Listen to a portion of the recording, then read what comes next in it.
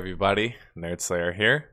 This is the 6 Pixels Under podcast, and this is episode 9. Now, this week, of course, we will be talking about all of the things BlizzCon, Diablo Immortal, WoW Classic, as well as the Warcraft 3 expansion, remaster, I guess you could call it. It looks like a remake almost, some people were saying, but I think it's more of a remaster. Anyway, lots to talk about with BlizzCon. Also wanted to talk about, that's a really untimely donation. Thank you for the bit donation, right as I'm doing the intro. This week on the podcast, we have none other than theLazyPeon. Of course, if you don't already know his content, you can go look it up on YouTube. I'm surprised if you don't know his content at this point. I feel like theLazyPeon is the de facto first impressions YouTuber, especially in the MMO space. So, first, everyone, please thank and welcome theLazyPeon to the show. I appreciate it, thanks. No problem. And for those who, again, haven't seen the content, generally, he does first impressions videos where he streams them live. As far as I could tell, you stream them live, right? Oh, no, I actually record them. Okay, so you record them as a live thing, or do you just kind of go back and edit in the part? Yeah, I do live recordings of me playing, but it's not streamed to Twitch or anything. Okay, that makes sense. Because I always wondered. It's it always seemed like you were streaming at the time, but then I look at your channel and I never see you streaming. Which is I feel like another question I can ask you later. Yeah, I'll ask you that one later. Well, first, I want to say thanks for being on, of course. And then for people who don't know, I actually met theLazyPeon in person when I went to California to test out New World. So I met and talked with him a little bit there and told him even back then that I was making a podcast and I'd like to have him on sometime. And he said that he was interested. So I had to take him up on that offer. And yeah, man, if only we could talk about New World on this podcast. I'm good at shooting people, cracking wise, and pretending to know how to fight with my hands. Yeah, the NDAs, man. Speaking of NDAs, that reminds me of back, and I know you've went through this yourself, but back in the day, it was every MMO that was coming out had an NDA, and so it came to the point to where leak websites were quite prevalent. I don't know about you, but I knew of leak websites where it was just leaked gameplay from a bunch of different MMOs. And that was the cool thing to do back then, was to get into an MMO closed beta or an alpha and just record it for everybody. But you don't see it that much these days because of all of the early access launches, probably. Yeah. Which is which are essentially beta games, I guess you could say, or an open beta. Because open beta in MMOs has always been an advertisement thing. It's never really been we're really trying to test something in open beta. Open beta is it's the best way to advertise, is what Richard Garriott told me once. He's open beta is how you sell the game. Yeah, some people still don't quite understand that. I mean, I made a video on Fallout 76 the other day. Got 2 weeks until it comes out, and it's an absolute mess. Yeah, people in the chat defending it, in the comments of the video. Oh, it's just beta. Oh man, speaking of that, I'll go ahead and start our first topic for the week. I guess I should say for the podcast, but also for the week, because I do these kind of weekly roundups of information. I want to play this one clip for everybody, which I feel basically sums up the entirety of the the BlizzCon Diablo Immortal funness. And so let me show that one on screen really quickly. If you haven't already seen this one, sorry, where the heck is my... Okay, there it is. I need a stream deck so I can find this. All right, for people watching the stream. Is there any plans to make this playable on PC, or is this just strictly mobile forever? I'm showing them the video where he asked them if they're going to play it on PC or put it on PC. Mobile, both Android that fucking response, and though. iOS. We don't have any plans at the moment to do PC. First, I'll say I feel kind of bad for this guy. Oh, there's all the booze. Do you guys not have phones? Dude, it was so hard to watch that Q&A, man. I was watching it with my hands on my face, just feeling so bad for that, was it Wyang guy? Right. Man, it was difficult. But then they said, don't you all have phones? And then I felt a little bit less bad. I felt bad because, and I made this tweet live, I'm so tired of them taking game developers and putting them in these presentations and just expecting them to do well. I mean, it's like, it's as if like you took us and then just threw us into a, I don't know, whatever game development and said, all right, get right in there and get involved. It's like, we could probably do something, but it's not necessarily where we spend the majority of our time or work at, right? Like, I mean, we're generally going to handle the actual product itself in a finished state. I feel bad for them in a way, in the same way that maybe you do, where I saw this guy get up there, and I know he's not like a presentator. He's not a content creator per se. He's not a guy who's used to maybe getting booed at or maybe even getting lukewarm to no response. And so when he first got up there on the stage, it was just so tone deaf. Like, I felt so bad because he just gets up there and he's like, hey, everybody. Like, he just seemed like he had that nature about him. Like, he was about to just let out one big, like, sigh of relief. Like, all right. Well, at the end of it, he looked like a broken man, didn't he? I think did. At BlizzCon, the only person that done a great job with the presenting was Jeff Kaplan. He seemed really comfortable on stage. And I think that's because within his audience of Overwatch, he does those all the time. Like, he does a lot of those talks, and he's very transparent.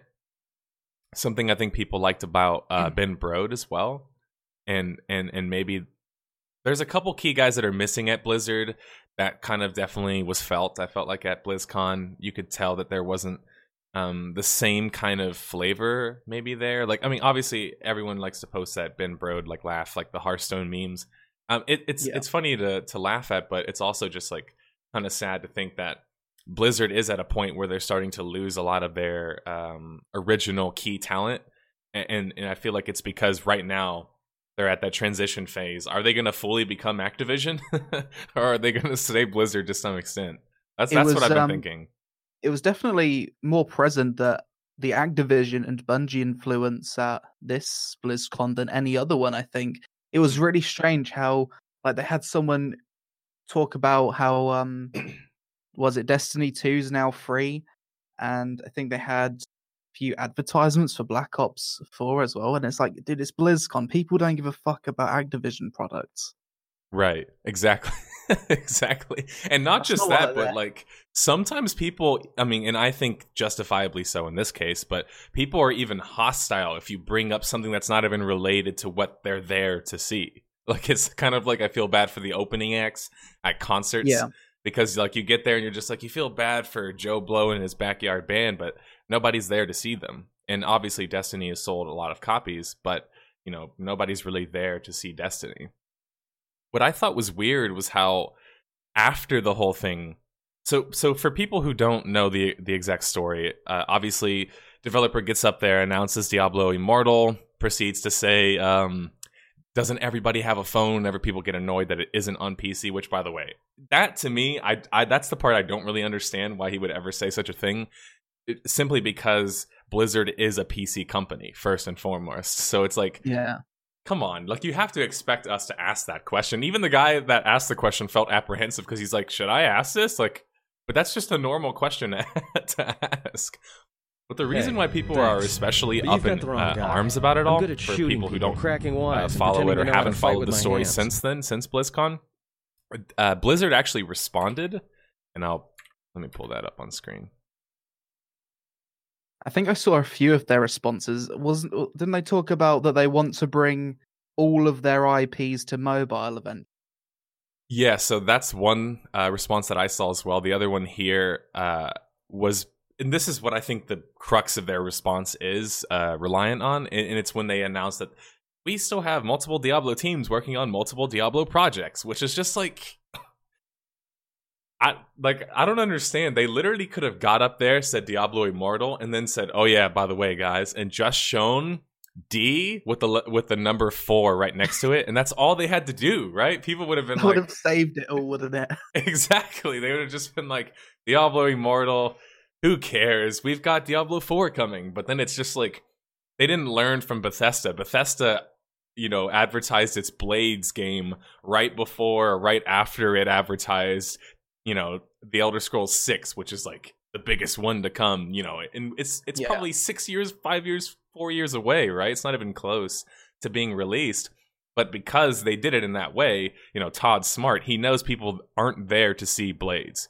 Someone made that point actually in a Reddit post. They said that, look, like Todd knew that us as like the dedicated fan base who's going to go to a BlizzCon doesn't want to see a mobile game. We want to see like the core projects, right? The core, AAA experiences, the Diablo 4 or whatever else. And I think that's a really good point. And I don't think this saving face after the fact by Blizzard is really going to repair any of the damage, because this is what we wanted you guys to do at BlizzCon. You could also tease a Diablo 4 at BlizzCon. Yeah, it was a really poor BlizzCon, actually. I can't really think of many as poor as this one, if any. Yeah, I think the only thing we can say that is redeemable about it, obviously, is going to be everyone talking about Warcraft 3 Reforged. Which is, as far as I know, it's a remaster, but it's just done really, really well.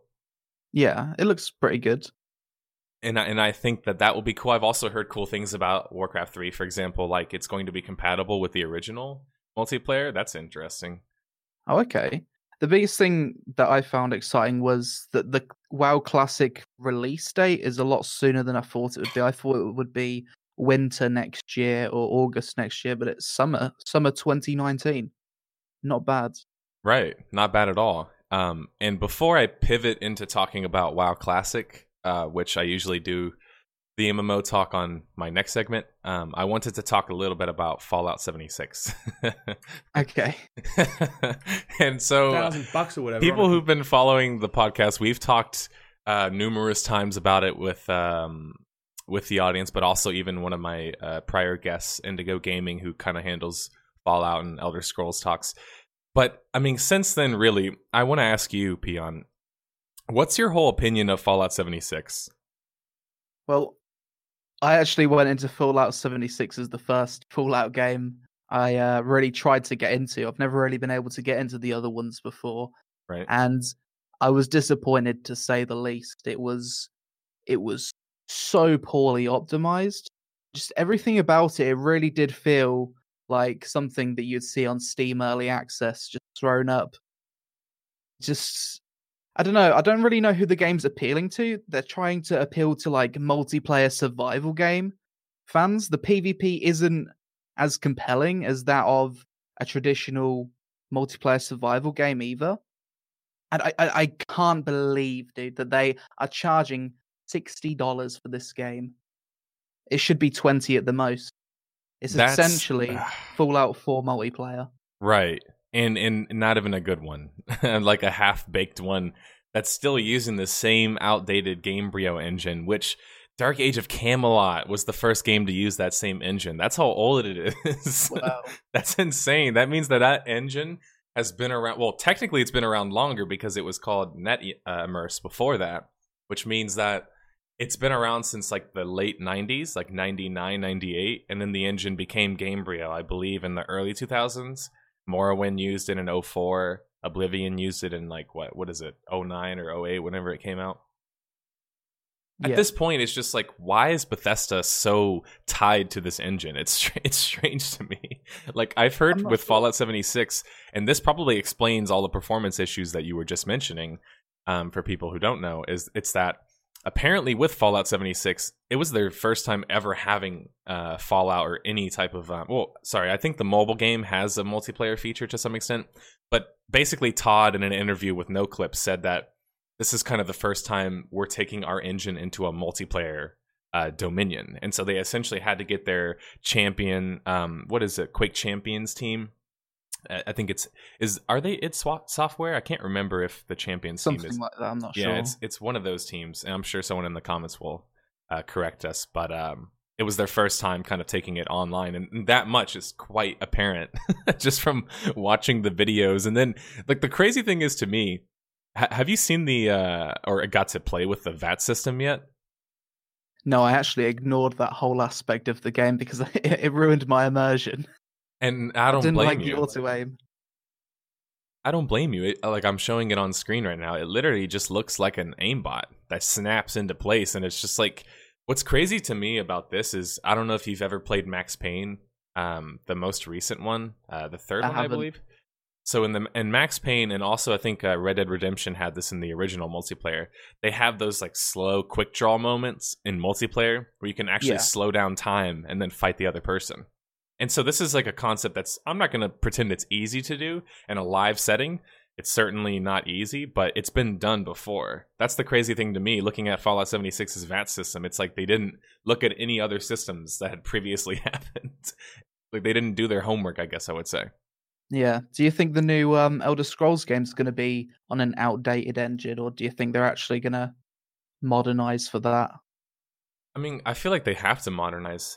Todd said that they're as far that they don't even know if they'd launch with the current generation of consoles with the newest Elder Scrolls. So that tells me like 4 or 5 years away, right? Until we get a new generation of consoles. Yeah. So, I mean, I would assume that also means that they would have the proper tech. Todd also said, by the way, that they didn't have the tech that they needed to create the Elder Scrolls game they needed yet. So, again, this is all Todd speaks, so I don't know if he was just hyping us and trying to get us to buy more Skyrim copies, or if he, is actually telling the truth. And sounds like it's a long way away then. Right, and that's what I think. I think that BlizzCon could have been the same thing. They could have done the same thing with Diablo. They could have said, look, it's far and away, but it's planned. And, most of us Blizzard fans at that point probably would have been just satisfied with that being the answer. Yeah, people just want to know that there is something coming. Something is in development. Right. There will be something to be excited for. Yeah, no, I completely agree. And let me go back to the big screen. So to move into my next segment, we can talk about MMOs. This segment is called MMOs on the Go. Obviously, this is just a segment so I can talk about MMOs every time on the show, because that's usually what we talk about, but also usually what I focus on and Peon focuses on. So the first thing to talk about on that docket is obviously WoW Classic. And so WoW Classic was announced to come the summer of 2019, which is, starting from now, probably like 8-9 months at this point. What do you think of the announcement to launch it next summer? For me, that's a brilliant time, I think, halfway through next year, because hopefully a few months after that, or Ashes of Creation are planning on launching in winter, late 2019. So Okay. If they can do the summer release, then that's something to play for a solid half a year and have a good amount of fun with. Then hopefully Ashes of Creation comes out on time, and it will hopefully be a good time to be an MMO player. Fingers crossed. Right, for the first time in some time. First time in ages, yeah. I would agree. I think that at first my reaction with the whole summer 2019 announcement was, man, they really announced this way too early. That's probably what I noticed at first. But now I think I'm kind of agreeing with you. I think it's better for them to put it, in the summer of 2019. That makes it to where, first off, they'll probably get a better population than they might have in early Q1. I don't think Q1's the best time to launch a game like early year, because there's still holidays going on, and not to mention, I feel like it's the start of most people's like school and whatever else, like their new school period before like spring break. So I feel like summer is probably one of the most iconic times to launch an MMO, and WoW Classic will certainly do well during its summer launch. Now, I have a couple questions for you about WoW Classic.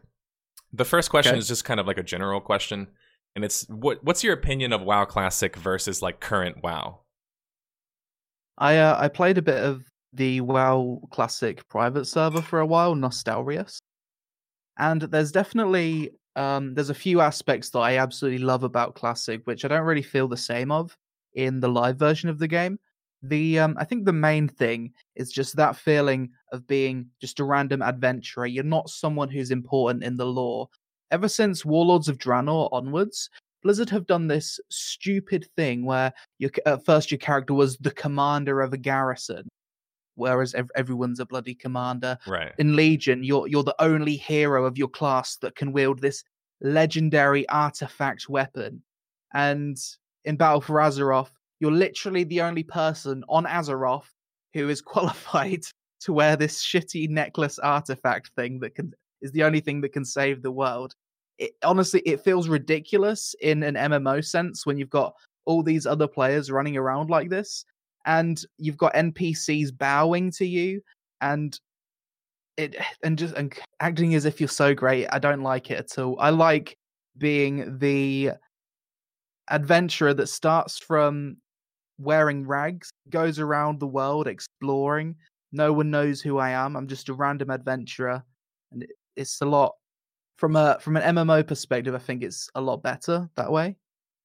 And another aspect of WoW Classic that I really enjoyed was it really did feel a lot more like an RPG, because pulling too many mobs and stuff would easily get you killed, and there's nothing you can do. You really looked forward to every stat upgrade in Classic. I remember when I played on Nostalrius, I got excited because I earned enough silver to go pretending to know how to fight with my hands. Some grey armor from a blacksmith, like vendor grey blacksmith armor, and it felt nice because it was like, oh, I've got like 10 extra armor. I'm going to take slightly less damage.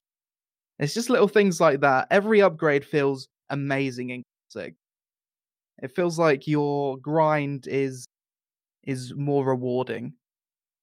I can't help but think that's because of really the erosion of long-term progression as like a method of progression in MMOs, especially like there's kind of like this dangerous word, I think, in the MMO circle, and it's streamline.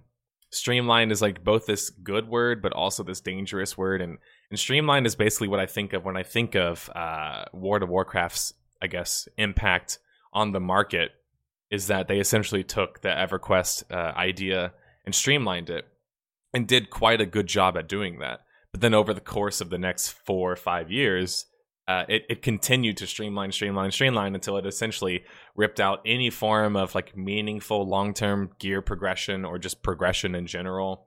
It started tying up a lot more progressions and RNG things, and everything was now about even if you do know the location of the spawn, there's still not a chance that you'll get the piece that you necessarily want. And if you do get the piece that you want, you have to deal with all of the Azerite stuff as well. Yeah. And it's just like, I think people like WoW fans, and this sounds a little bit insulting to some extent, but I almost feel like they've been awoken by this recent like Battle for Azeroth expansion, but also kind of failures to some extent. I feel like these issues have already been there, but they just haven't been as prevalent or noticed as much.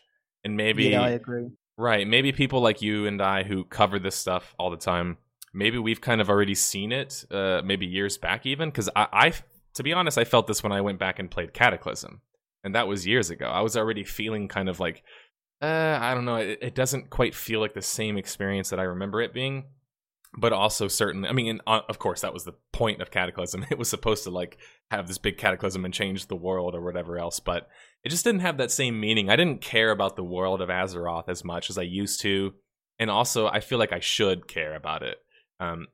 The MMO worlds like these days, especially in like current WoW, they feel kind of like, I don't know if you would agree, but they feel more like a lobby game, like a lobby. But you've got the wrong guy. Multiplayer I'm MMO. Good at shooting people, cracking I wires, and pretending to know how to fight with my hands. WoW's kind of changed a lot over the years. The thing that one of the things that I think people really loved about Vanilla was, and Burning Crusade, and to some extent Wrath of the Lich King, was the progression. Back in those days, like in Vanilla, you would have to go through a whole process to get to Naxxramas at the end of the expansion. It doesn't matter what point you join the expansion, the journey's always the same. There's no catch-up gear. You have to go through Molten Core, then and can't remember what the next one is. Blackwing Lair, then it's the bug one, then Naxxramas. Then in Burning Crusade, it's the same kind of thing. There was very little catch-up systems in that game, which kept all of the content relevant for a lot longer, no matter what point you joined in the expansion. It was kind of like that for a while in Wrath of the Lich King, and then over time they started adding more and more catch-up. And the way I see WoW nowadays is World of Warcraft is only as big as its most recent patch, which for an MMORPG, I find it gets quite stale really quickly. You think to yourself, what's the point of going for absolute max best in slot gear, going through all of these RNG systems to get the best gear when in a few weeks maybe a few months, everything's going to be outdated.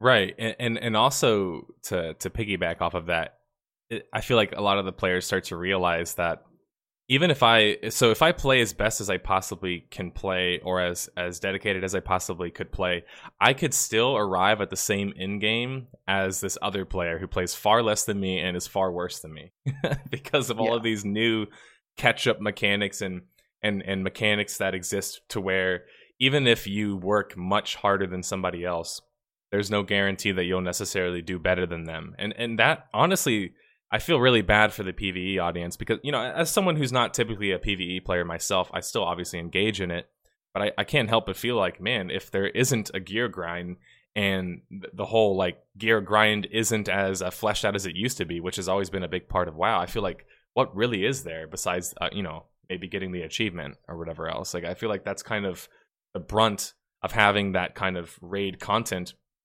is the promise that you'll get, you know, more progression and more gear. And I almost feel like maybe at this point, either the Blizzard team can't quite figure out what to give the audience, or they're just so out of touch, which, after watching this BlizzCon, I think we can all safely say it's probably that they're out of touch, because, man, like, just hearing, like, Ion, one of the lead devs of WoW, talk about the whole expansion, how it's supposed to be this work in progress expansion, and then I'm sure you've done videos on WoW before. In fact, you've done a lot of your original videos were on WoW. Yeah, you have more experience with the audience than I do. What I found is, even throughout all of this, you still have WoW loyalists constantly saying, "Oh, guys, like, Warlords of Draenor was bad at launch. You just got to give it more time." And it's like, when are we going to start judging expansions based on when they actually launch and when you pay the money for them versus, like, months down the road, where, you know, that apparently is the only time that we can judge the game, whenever they've actually completed it, which is, like, not our fault as a consumer that we're buying the game, and it's not done when we're buying it. Yeah.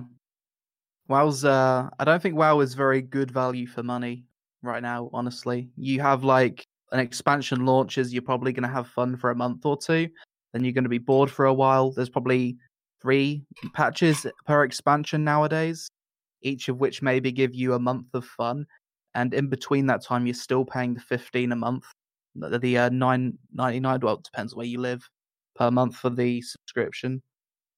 Doesn't really seem worth it. I think WoW has burnt a lot of people out of the subscription model, and I think the subscription model for WoW is I think the devs are kind of designing their RNG systems to retain as many players as possible. Right. Because if people are constantly chasing the best in slot stats, all of the Warforged and Thunderforged thing, then they're going to be playing a lot longer. But I think people are realizing that they're on that treadmill and that it's kind of pointless. Hence why Battle for Azeroth has had such backlash in many ways. I really want to explore what you said about in regards to this most recent expansion not really being or doing subscription model I guess I would say the subscription business model any favors, WoW in particular, and I really think that that's a point that doesn't get talked about enough. And I've mentioned it a couple of times, but in a different point. Usually the point that I mention is that WoW created a business model that's not really sustainable for like 99% of other MMO developers, and it's like basically exactly what you said. This constant crunch schedule of putting out the next best expansion is really how a lot of WoW content has focused in the past couple of years, where it's like it's all about getting to that next expansion, and they found artificial ways to extend that amount of time that it takes to get there instead of actually adding more content. And also, just like as you said, as a whole, WoW is one of the only major successful MMOs right now, probably the only that gets by on just having a sub fee. It doesn't have any other way. Well, I mean, it has a free trial, but I mean, obviously, anyone who plays WoW in any serious capacity has to sub. I mean, that's just the only way to play the game. But other games obviously have altered a lot of their game models. You have buy-to-play games out. You have subscription VIP memberships that are like a freemium model where it's not necessarily required, but it gives you benefits in the way of like ESO or Guild Wars 2. Guild Wars 2 has the buy-to-play, but I don't think they have the VIP subscription. I'm thinking of Elder Scrolls, and Final Fantasy 14 still has the subscription model. I shouldn't forget to mention that one. But I think that's probably because it maybe fits that game more so than it does like ESO. But ESO has also attempted a subscription model in the past. Anyway, point being, it's not sustainable, I don't think, to have this kind of content that's completely reliant on developer-made content. Because, like, for example, you and I have tried smaller MMOs. Let's say, for example, an MMO the scale of Project Gorgon or the scale of an even larger MMO. Like, let's even take a old school RuneScape into account.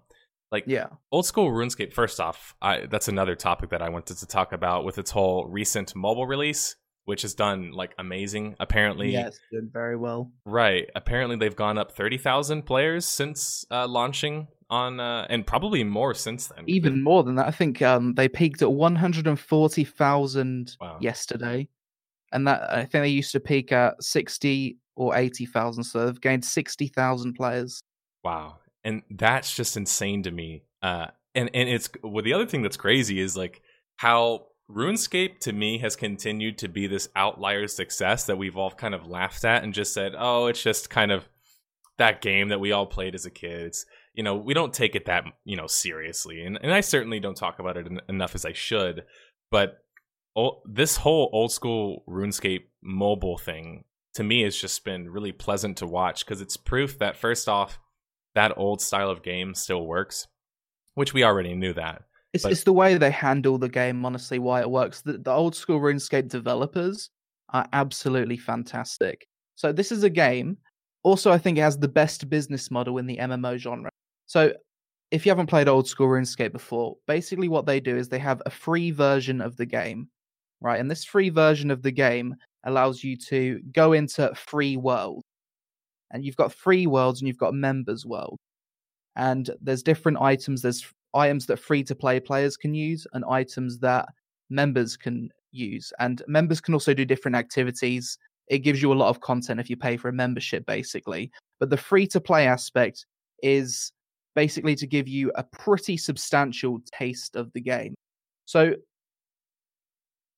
the good thing about this system is the members' items aren't used on free-to-play worlds. So free-to-play worlds basically have their own meta. Everyone's wearing free-to-play gear. You go into the wilderness and do some PvP, and you're fighting against other free-to-play players. No one has any gear advantage over you. And then when you go to a members world, you're fighting against other people with the access to the same gear as you also. The free trial works as a really good way of dragging new players into the game. Old School RuneScape also has weekly updates every single week, and they also have a weekly Q&A where the devs just talk to the community on Twitch. They grab questions out of the Twitch chat. They straw poll ideas. Absolutely fantastic. I wish more devs were like that, honestly. I agree, and I think it's probably, I mean, to some extent, we've experienced this as content creators. Other people who haven't, I guess, opened themselves up to the public haven't maybe experienced this in the same way, but what I'm talking about is kind of the concept of, as you start to get more popularity, obviously that means more voices are being heard, and it doesn't necessarily mean that more good voices are being heard. It could mean a bunch of bad voices are being heard. I feel like it's so easy for developers to start to insulate themselves, just like it is for a content creator to start to insulate themselves and try and make sure, how do I not interact with my audience as much as I possibly can, but still provide content for them? Yeah. And I think you can definitely see that with the recent WoW drama. I mean, a lot of people are starting to call into question, do you guys even still play the game? And when your player base starts to ask you that question, it definitely means you've missed something along the way in regards to convincing them that you are still very much about your game and its longevity. And I think that those weekly updates are good at that. The other thing that I wanted to mention is they do that thing where they vote on a certain feature, right? Or a certain change, which I feel like basically no other MMO does in any serious capacity, which is also very unique in that the audience themselves can actually like impact the way the game is designed, which is... You actually vote in-game at polling booths. See, I didn't even know if it was in-game. That's even crazier to me. Yeah, you go into a bank and there's polling booths there, and you've got a bunch of things that you can vote on. And if they get 75% approval plus, then they usually get implemented into the game. RuneScape, it's something that I think could be, could be iterated on more, like that type of design, the the isometric top-down view, and it's one that's, I would say, more recently has started to see a lot of work. Lost Ark is coming out, in 2025 in America. The other Asian ARPGs are probably coming out by then as well. There's of course a couple Kickstarter games like Fractured. What's the other one off the Legends of Aria? There's a couple other ones off the top of my head where it seems like isometric top down, maybe even 2D with 3D elements is coming back into maybe vogue. It's now vogue again. There's a lot of isometric games, MMO games, in the work. Right, and I wonder if you've noticed the same thing. It certainly seems like people are starting to realize that maybe that could be a trend that could be capitalized on. Obviously, with the successes of Path of Exile, to some extent, that affects it. Of course, there's been many isometric loot 'em up games that have been successful for a long time. Obviously, we have to mention Diablo, even with their recent fiascos. Yeah. So I'm certainly surprised I haven't seen more MMOs, but we're starting to see more of those style of game more recently. Now, another question I wanted to ask was kind of we've gone over this a little bit briefly, but what's your opinion on like the current state of MMOs? And I know that's a very broad and deep question, but it's one that I feel like deserves the amount of time for someone, from your position to answer. It's I think we're in a really difficult process because for most of the MMOs, Western MMOs that are in development, a lot of them are crowdfunded, and there's very little like big AAA MMOs in development that we're actually aware of. The reason for that is like the gaming industry kind of follows trends, and there's been so many failures of MMOs in recent times that investors aren't willing to invest in developers to make the game, and publishers really struggle to pick up these games unless they want to add like pay to win systems in it. A publisher is probably not going to pick up a Western game that wants to go with a subscription or buy to play model, for example. They're most likely only going to go for the free to play model because in recent years that has been shown to be one of the most profitable models, even though it doesn't really please us too much. Unfortunately, the fact remains is pay-to-win games make a lot of money, even with a tiny fraction of the player base. So currently what we're doing right now is we're waiting for a crowd-funded or self-funded MMO to basically show the gaming industry that subscription, non-pay-to-win MMOs can still work. Right. And that's what we're waiting to do. So when the rest of the industry sees that there's still a market for that, then you're going to have more people investing in other MMOs that want to follow a similar kind of route. Yeah, I think that basically sums up kind of what my thoughts are as well. I mean, at the moment, I think it's very easy for people to think, oh, we just need more AAA games. But what people don't realize is that the AAA games, even if they could come out right now, which obviously we've already mentioned many different reasons why they maybe would have a difficult time coming out now. Even if they do come out now, they're probably not going to be the kind of game that people want. And I mean, like, that's going to push the envelope forward because really at this point, I think it's up to the community, Kickstarter, these different community-funded MMOs. Those are probably going to be the ones, at least one of them is going to be one of the MMOs that could potentially get AAA companies and investors back interested into the MMORPG genre. But it's a very risky one, and that's basically why it's guaranteed that the success isn't going to come from the top in terms of innovation. Because the one who's at the top, like, when you look at World of Warcraft, right, what incentive do they have to really, like, innovate anymore? They don't have a whole lot of incentive. It's risky, if anything. Yeah, that's true. It's very risky for them, not to mention they could piss off their more kind of classic audience, which, I mean, they've already started doing that. They're at that point now, so they'll have to deal with that soon enough. But with WoW Classic on the horizon, I think Blizzard is pretty safe in the sense that if they do lose some population, they're not really going to lose it. They're just going to get it in their other game, unless they somehow muck that up. So as long as they don't muck that up, and I know people were complaining that apparently they're using the current engine, and I don't know why that surprises people. I really don't. I mean, like someone said in the Reddit post about the whole WoW Classic thing, they said, do you expect them to have iterated on an engine for 14 years and not use any of the updates or any of the new tech that they've iterated? That's true. It's kind of like, I mean, really, I could just ask you the question. I don't think that you're the type of person that is maybe like 100% a purist, like I would describe someone as like Asmongold being. What's your opinion on the whole keep WoW classic thing? I want it to be as classic as it can be.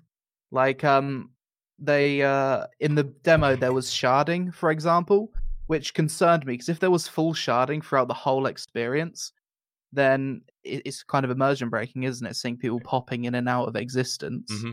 But luckily, Ion Hazakostas clarified that the sharding was just for the demo, and they only plan to use sharding just for extreme instances of population, maybe at the starting area for launch or something.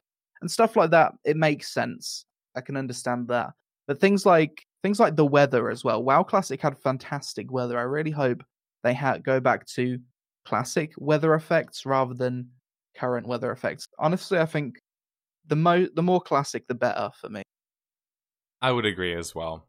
I think the only changes that I'm okay with would be quality of life changes that don't take away from the base design of the game. And what I mean by that is, because I know that in itself needs to be explained. For example, if there's a game-breaking bug in the game or something that simply doesn't function right, it needs to be fixed. I mean, that's just, to me, it just needs to be fixed, regardless if it's classic or not. If it's bugged or not working properly, it needs to be fixed. But as for anything past that point, there's not a whole lot of things that I'd be willing to change, because I see people use a lot of like the slippery slope fallacy, which is, kind of the idea that if they change one thing, they'll change everything. And while obviously that's a fallacy, I don't think it's necessarily true. It's not out of the question. I mean, because they've already done it in the other game. So it's kind of like, I see why people are very hesitant, because they've already had to say goodbye to WoW Classic before. And so they're like, you guys for sure aren't touching anything, right? They're trying to make sure they don't touch anything with the game at all. But I'm excited about WoW Classic. I think, first off, it'll be exciting to see all the supposed WoW Classic fans realize that WoW Classic maybe ain't what they're thinking it is. Because it's certainly not only a long-term progression-minded game, it's a more difficult game. If you just consider even just basic, leveling is much more difficult than it is currently. Obviously, not to mention the introduction of like PvP servers again and RP PvP servers. I'm really excited for that, personally. I'm curious to see kind of how PvP in a WoW Classic server could look in 2019, I think it could be quite good. That was one of the better things about WoW Classic, because no flying mounts. And you used to have a lot of massive raids, like Horde groups going to attack the Alliance going to attack the Horde, hundreds of people. And I don't know, back even on Nostalrius, you had that. I think I was in like a 200 versus 200 fight on Nostalrius, and I recorded it one day, and the frame rate was just so good because it was such an old game. Right. It was just pure 60 FPS. It was glorious. Somebody asked a good question that I guess we could both answer in the comments. Somebody said, do you think new players would enjoy WoW Classic, coming from someone who never got into WoW originally? Depends if you've gotten used to all of the convenience and stuff that modern WoW offers. If you can't live with that, then maybe not. I think, surprisingly, I think a lot of new MMO players that haven't played the WoW Classic experience actually would enjoy the Classic experience, just simply because when I think about WoW Classic, I think about it as more of a cohesive game, because everything seems more connected, I guess I would say. There's less reliance on instances, auto-join features, and LFG, LFRs types of deals. You have to actually meet people, you have to actually talk to them, actually get them to join your group and potentially help you. You have to actually travel to whatever dungeon you need to get to. And if you're on a PvP server, like I want to play on, that introduces a whole lot of other fun aspects into it. I certainly think that there's something there for a new type of player who hasn't already experienced WoW Classic. I think it's worth trying, but you certainly have to go in with that understanding that, well, first off, rolls. You're going to have to be making rolls on your attack. Like, RPG stats are back into the game, I think is a big thing. And you can tell that immediately in the way the game plays, the speed of it, and whatever else. Yeah, I think that there's something certainly there for the WoW Classic player who hasn't, or the new WoW Classic player, I guess I would say. One thing I wanted to ask, because I know you've talked a little bit about some of the upcoming MMOs on your channel, of course, with your first impressions, and also like the video you did on Ashes of Creation. Yeah. Currently, right now, what would you say the most promising MMOs are in the future of, the MMO space right now? I think Ashes of Creation is probably number one. Okay. Simply because of, how earlier I mentioned the big issue that MMOs currently face with funding. Right. Well, this game's being funded by a guy that's like us and kind of sick of all of that and kind of wants to break the mold. The guy in charge, Steven, put over 30 million of his own money in it. He's fully funded the game essentially to launch, and then he's found a publishing deal where they've accepted that he has 100% control over the game. So I think purely on finance, that's probably the one that's got the most chance. The other games are way less funded. So I don't know. I don't see how the other ones have too much of a chance when it comes to finances. Someone in chat actually asked a good question. I haven't necessarily been sold. Well, first off, I rarely ever get sold on any new MMOs. I mean, I've been around, unfortunately, too long and gotten way too hype over, I mean, you basically grew up in the same age that I did, which is that we went through the periods of 2006 or 2004 through 2009, where it was like an MMO was launching every couple months. Like a AAA MMO was launching every year. Which is, dude, I wish I was doing YouTube back then. Oh, I know, especially because think about, this is another question that I wanted to ask, and that was kind of like about the YouTube MMO audience. It's certainly not what it used to be. I mean, you still do good numbers, and I've been doing well lately. There's still a market there, but it's certainly not like it used to be. Like, I'm sure you remember like the old WoW days, like when I used to watch like, going back way back then, Zyback, like play Feral Druid and stuff. Like, back then, everybody was making YouTube videos, and WoW was obviously the most popular game, and it had an insanely large audience. I can't help but feel like the MMO audience as a whole has shrunk in a lot of ways, but it's more so that I think many of us have found become refugees in other genres. Kind of like you see people going to MOBAs because they want PvP. You see people going to shooters, same thing.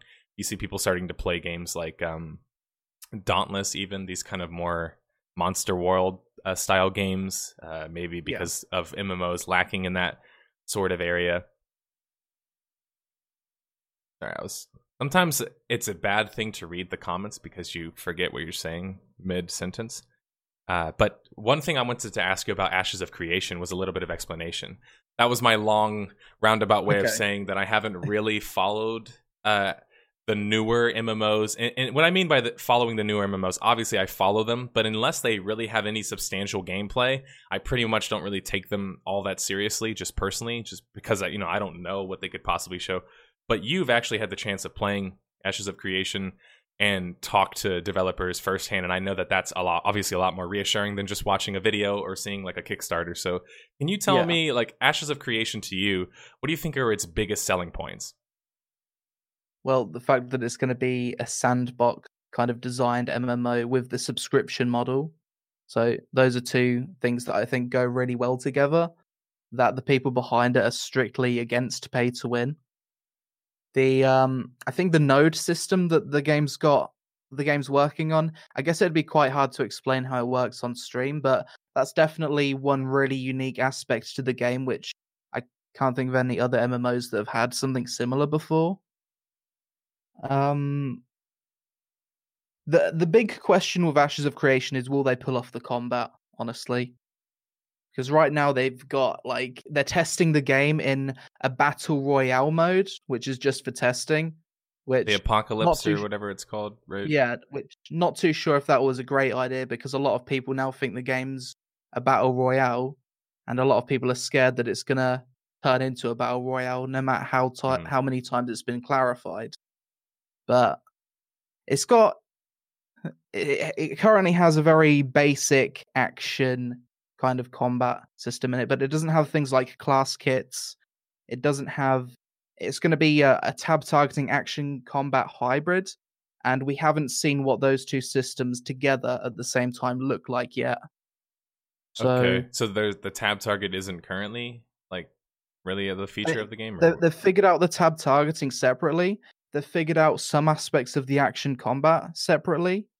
They haven't put together the class kits yet, and they haven't merged action and tab together with those class kits yet, which should be happening in a few months. So I think if they can nail the combat, I think it's got a really good chance of being successful, because it's got so many elements that we all want in an MMO. It's got that I think they want to have long-term progression, in-depth quests, lots of professions. So it's almost like a traditional MMO in the sense that it's trying to go for, someone in chat said it well, like it's going for like the PvX experience, which is like player versus everything. Yeah, castle sieges, raids, dungeons, things like that. So it's really trying to appeal to everyone. Okay. Can you explain to me, I think they call it, is it the node system? Okay, can you explain that system to me? I've never heard it explained well. So basically, the world is split up into lots of different areas, points of interest, essentially. If you go to one of these points of interest and start killing mobs, gathering, crafting, doing quests, the XP you earn, a portion of that XP goes to the node in the area in which you've done that activity. And this is shared across a bunch of different players.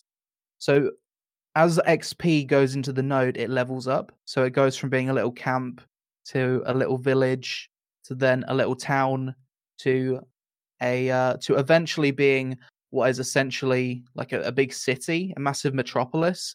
And it depends the areas in which these cities, villages, and towns are built all depends on where players decide to explore altogether. So each server would essentially be at different states of progression. And depending on which nodes are unlocked in which areas, you're going to get different quests, different raids, different types of creatures attacking the city. And the nodes can be de-leveled through PvP, essentially. So, say one guild owns a castle which is associated to a maximum level node, which would be a city. The people could rise up, attack that castle, have a successful castle siege, and the node goes down in level, which opens up progression somewhere else over the map, because you can't have every node become a max level node at the same time. You can only have a few like that in the world at once. So the way they're doing it in that regard, to me, it sounds like it would be extremely easy to add further content into the game and expand upon the world. Right. And also, players aren't just going to eat through the content within the space of a month, because you're essentially time gated through the node system. Okay. Yeah. I think I understand that better. So it almost seems like the incentive for so let me get this straight. So in terms of the way the game works on a base level, would you say it's guild based or is it faction based? Guild. It's not. I don't think there are factions, right? Okay, so there's no factions in the game.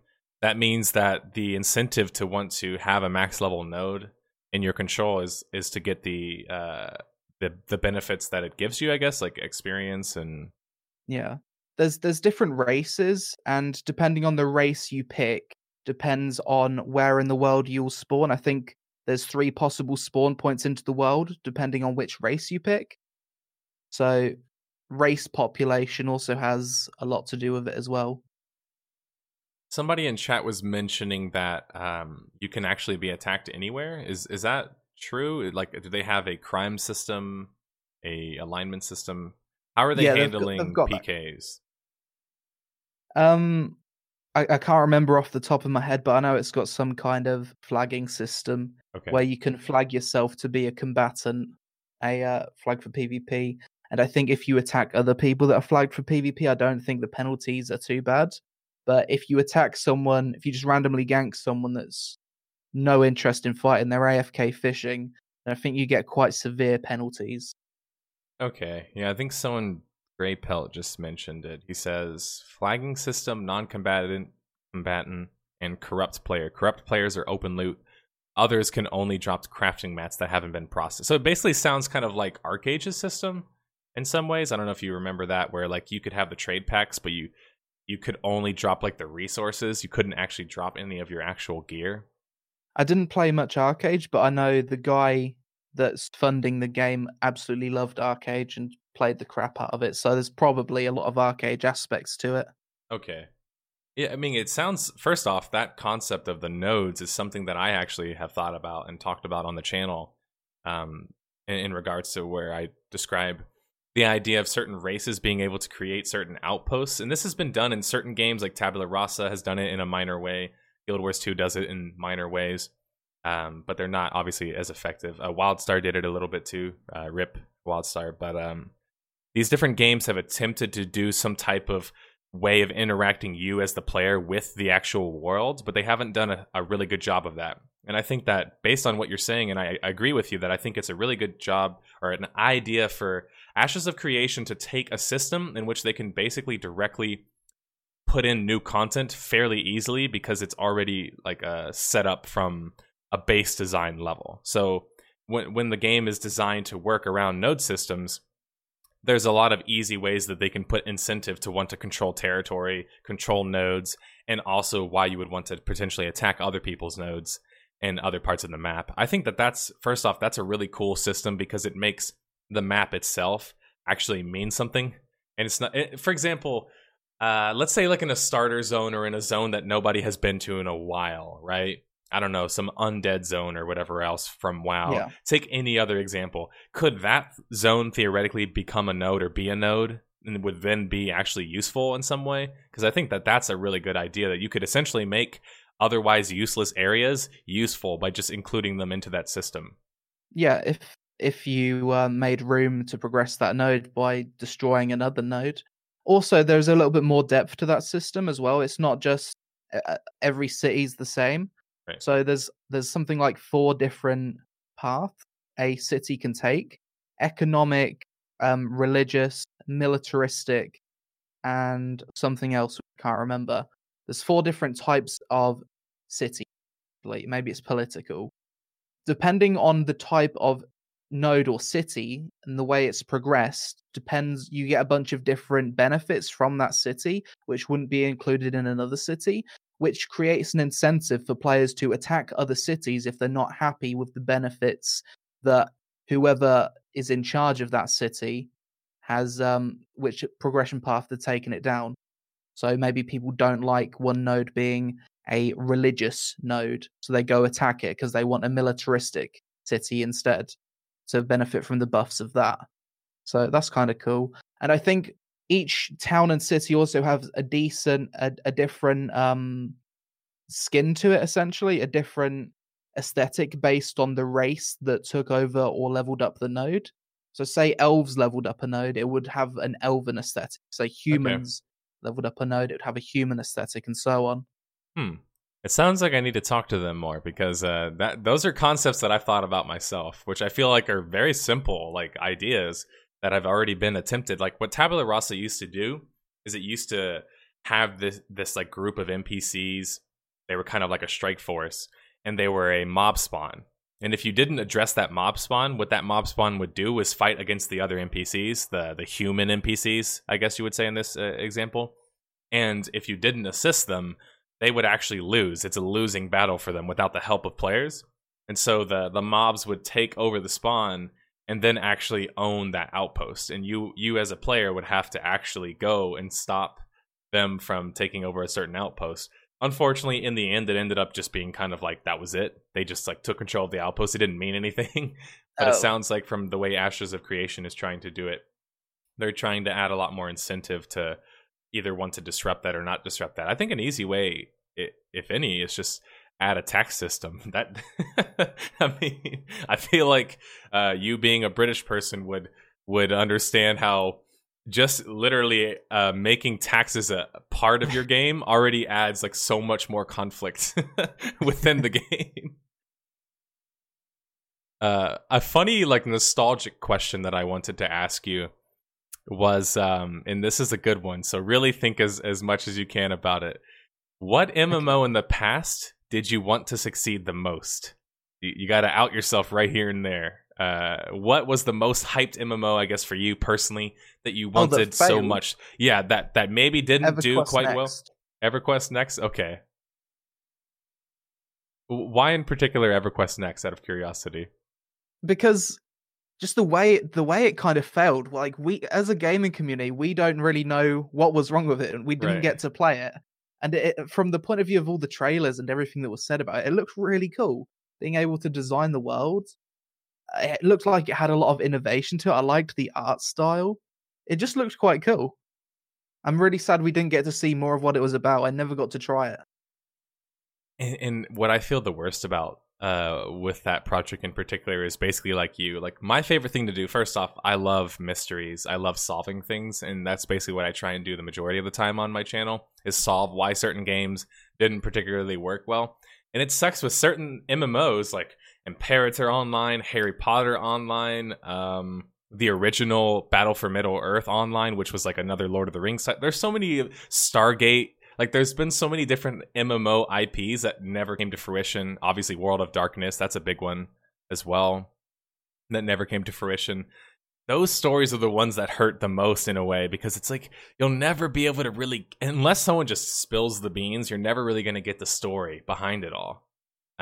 Especially in the case of EverQuest Next, where it's like, it went from being like the next best, greatest thing ever to all of a sudden they just said that the game wasn't fun. And I feel like there's far more that went into it. Obviously, they got acquired. They became Daybreak at the same time that they were trying to do EverQuest Next. So maybe all of that affected to some extent. That fucking hurts that they just said it's not fun. That's pretty much all they gave us. Oh, we stopped. It wasn't fun. What do you mean it's not fun? What wasn't fun about it? Right. Tell us more. Yeah, my remark about the "it wasn't fun" comment is just like, that means that you've messed up so drastically that again, from the outside looking in, that kind of statement means that you've like messed up so drastically. There's no conceivable way you could recover. So that to me makes it sound like it was really horrible. But, yeah, that's a good one though. I think a lot of people would be in agreement about EverQuest Next. My next question is about the MMORPG audience in general. Do you think that right now they prefer more of a PvE game, PvP game, or all of the above? And to add a little bit of backstory, obviously games started being quite...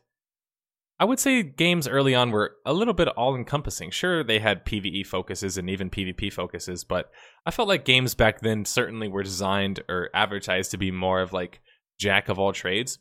And I think that that's kind of coming to an end now. We're starting to see more MMOs specialize. And I guess to further expand the question, what's your opinion on that whole thing? That's true. I think generally with the current MMO audience, it seems like PvE is the most important thing. There are a lot of people that love PvP and love PvP MMOs, but I think a lot of the people who previously in the past would have really enjoyed PvP MMOs, I think they've found PvP in other games. So maybe if there is another really good PvP MMO one day, all of these people will come back. And maybe the reason that most of the people I see enjoy PvE is because there are still good PvE experiences to be had in MMOs. Like, right. WoW's raids are still pretty good, right? Mythic Dungeons are still decent. Final Fantasy XIV doing fairly strong in terms of PvE. But when you look at PvP MMOs, it's not going too well. Black Desert's kind of dead in terms of PvP. Guild Wars 2 World versus World isn't as competitive as it used to be. So there's not really much going on in terms of that. Would you say that's more so because as I guess the market has evolved to some extent and it's made a lot of content more instant, people who do PvP in this day and age just kind of don't see the point in playing an MMO? Because I get that a lot. And people are like, in 2018, why are you going to play an MMO for PvP when you could play a MOBA, when you could play an arena game, when you could play Battle Right, when you can play Zeal and all of these other types of games? And it's kind of hard to argue with that. But I can't help but feel like maybe it's because we haven't had a good PvP MMO with like long-term progression like Dark Age of Camelot used to be, where it was basically like the sole form of progression. And I wonder if games that aren't exclusively or focused largely on their PvP like design, if it's just not destined to work properly. And I can't help but feel like that's the case. Like if you just tack on PvP to your MMO, it's not going to be good enough. And it's always going to just be seen as like a side gig or whatever else. It's not really like the main focus of the game. I think if you implement PvP into MMOs properly, it can definitely give you a completely different experience than what's currently out there in other PvP games. That's for sure. Okay. Like, take Black Desert, for example. I loved PvP in that game back in 2017 when there was a fairly decent amount of people actually PvPing. What that game offered was long-term progression in a persistent world where I could join a guild, form rivalries with other guilds and participate in really large-scale PvP epic battles where if you lose, you're going to have shit talked about you for the rest of the week. It's brilliant. You're fighting for like pride, essentially, in a PvP MMO, and that's something that I don't really feel as much in any other PvP game. And a lot of other PvP games, they're not persistent world games. So you think ultimately, like the key of a PvP MMORPG is like to really rein in on the whole persistent, permanence aspects and the long-term progressions?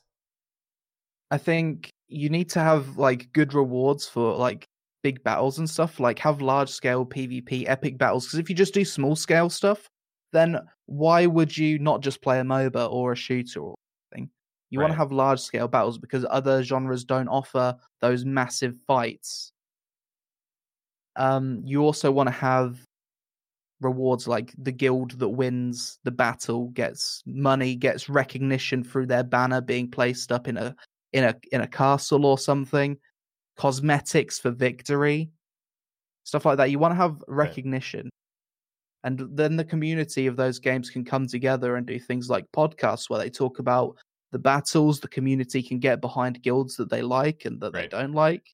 Stuff like that's really good when it happens. It happened. It was happening in Black Desert for a long time, but kind of dead now. Someone actually brought up kind of an interesting point, and it's kind of like for some PvE players and PvP players, they're almost like destined to hate each other because that one time the PvE player was killed in an MMO like 10 years ago, he never forgot, and he holds it against every PvP player ever. But even just like from a design aspect, like that I'm memeing there, but even from a design aspect, oftentimes if you change a skill in PvP, it will affect its PvE skill. And not most games don't do what Guild Wars 2 does generally, which is it like balances them separately.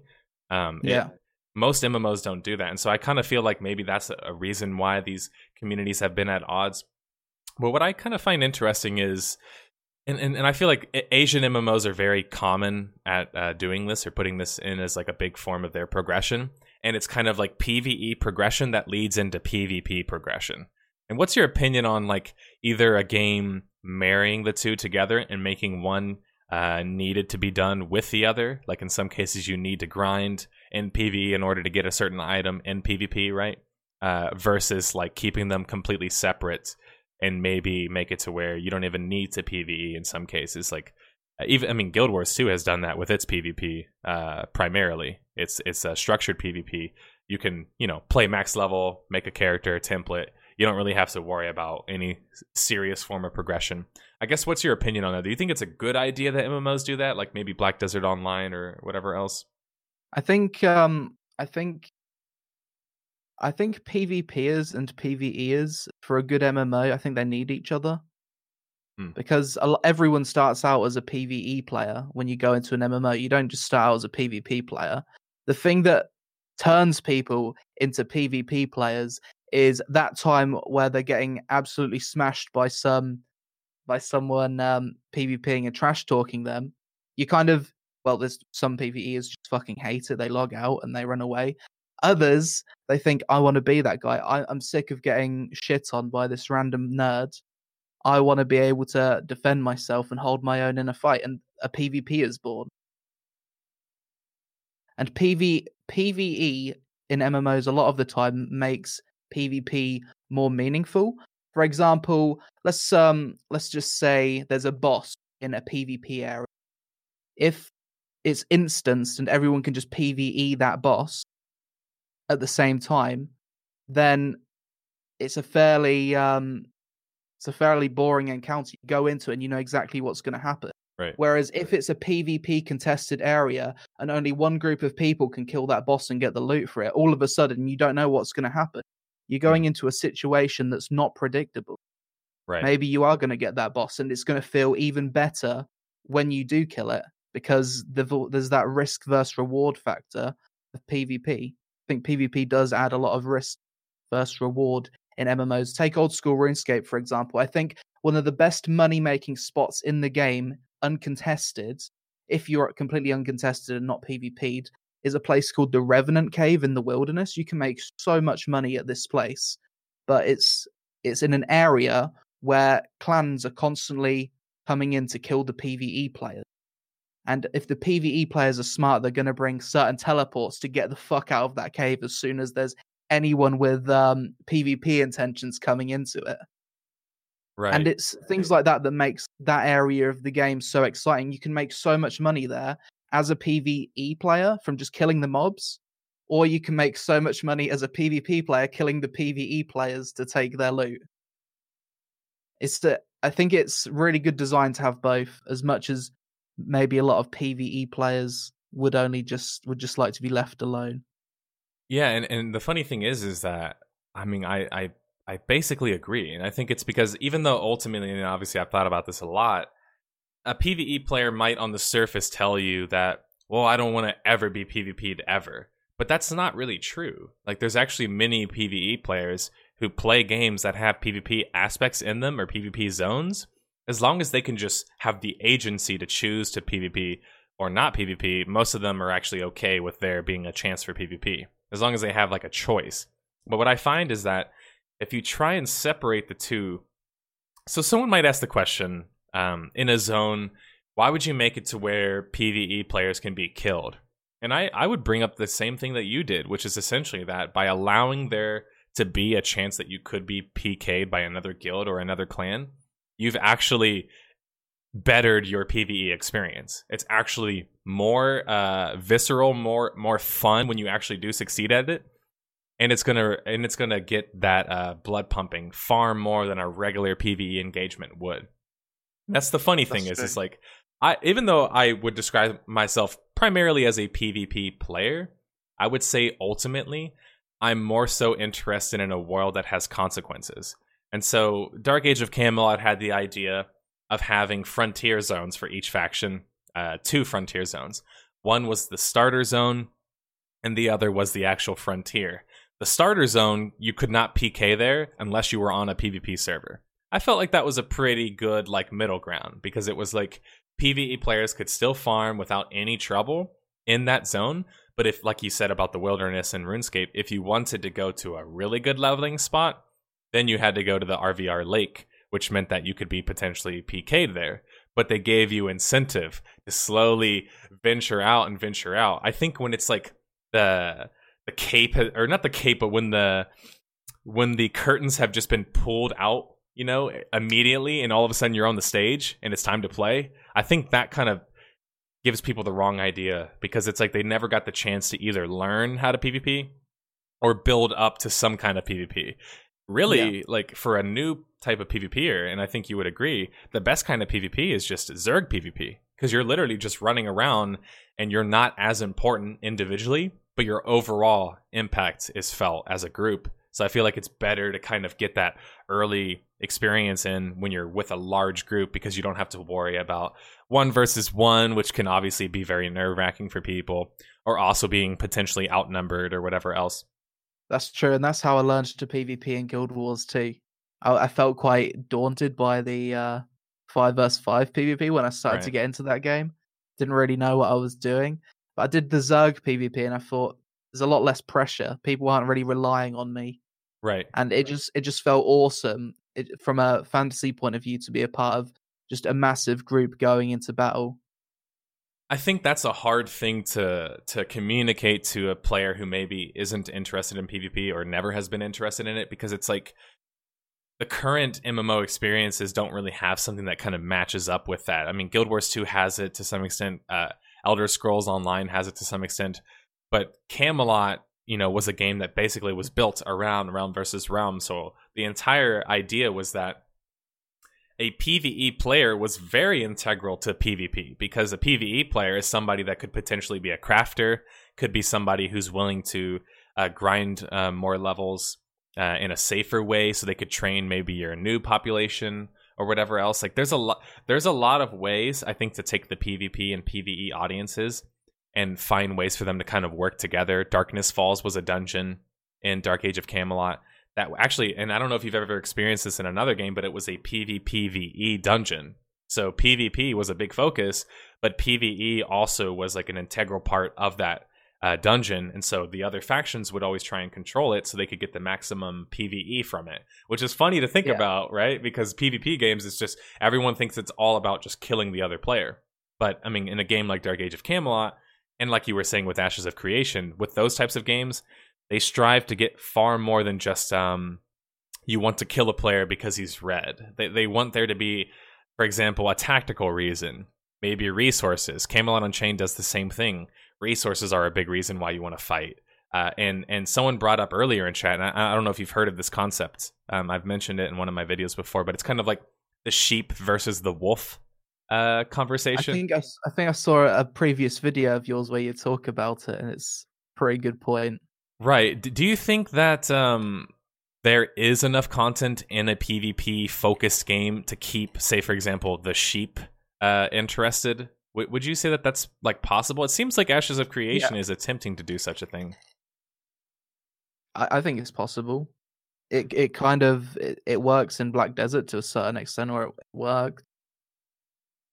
That game's like 99% PvE. Yeah, and I think maybe someone would have the comment, why even make PvP forced on somebody who doesn't want to PvP ever? And I think my argument for that would simply be that, okay, within a fantasy world, which fantasy worlds don't have PvP? Do you know of any? Because I don't know of any. Every fantasy world that I follow, people kill each other all the time for whatever reason, right? And I think that's why people like myself are very excited for WoW Classic, is that despite, the recent expansion and all of the drama about, Sylvanas and whatever else, the Horde and the Alliance have had really good reasons to hate each other, right? And it's a pretty good conflict. They've been competing since, Warcraft 1, essentially. And I mean, I feel like that conflict is very real and very impactful, but it hasn't been lately because, obviously the game has been watered down to some extent in that way. But I think that's what I'm really excited to see is in WoW Classic, those old school like Orgrimmar raids or Stormwind raids and raiding certain regions and stuff like that. Like, when do you ever see that?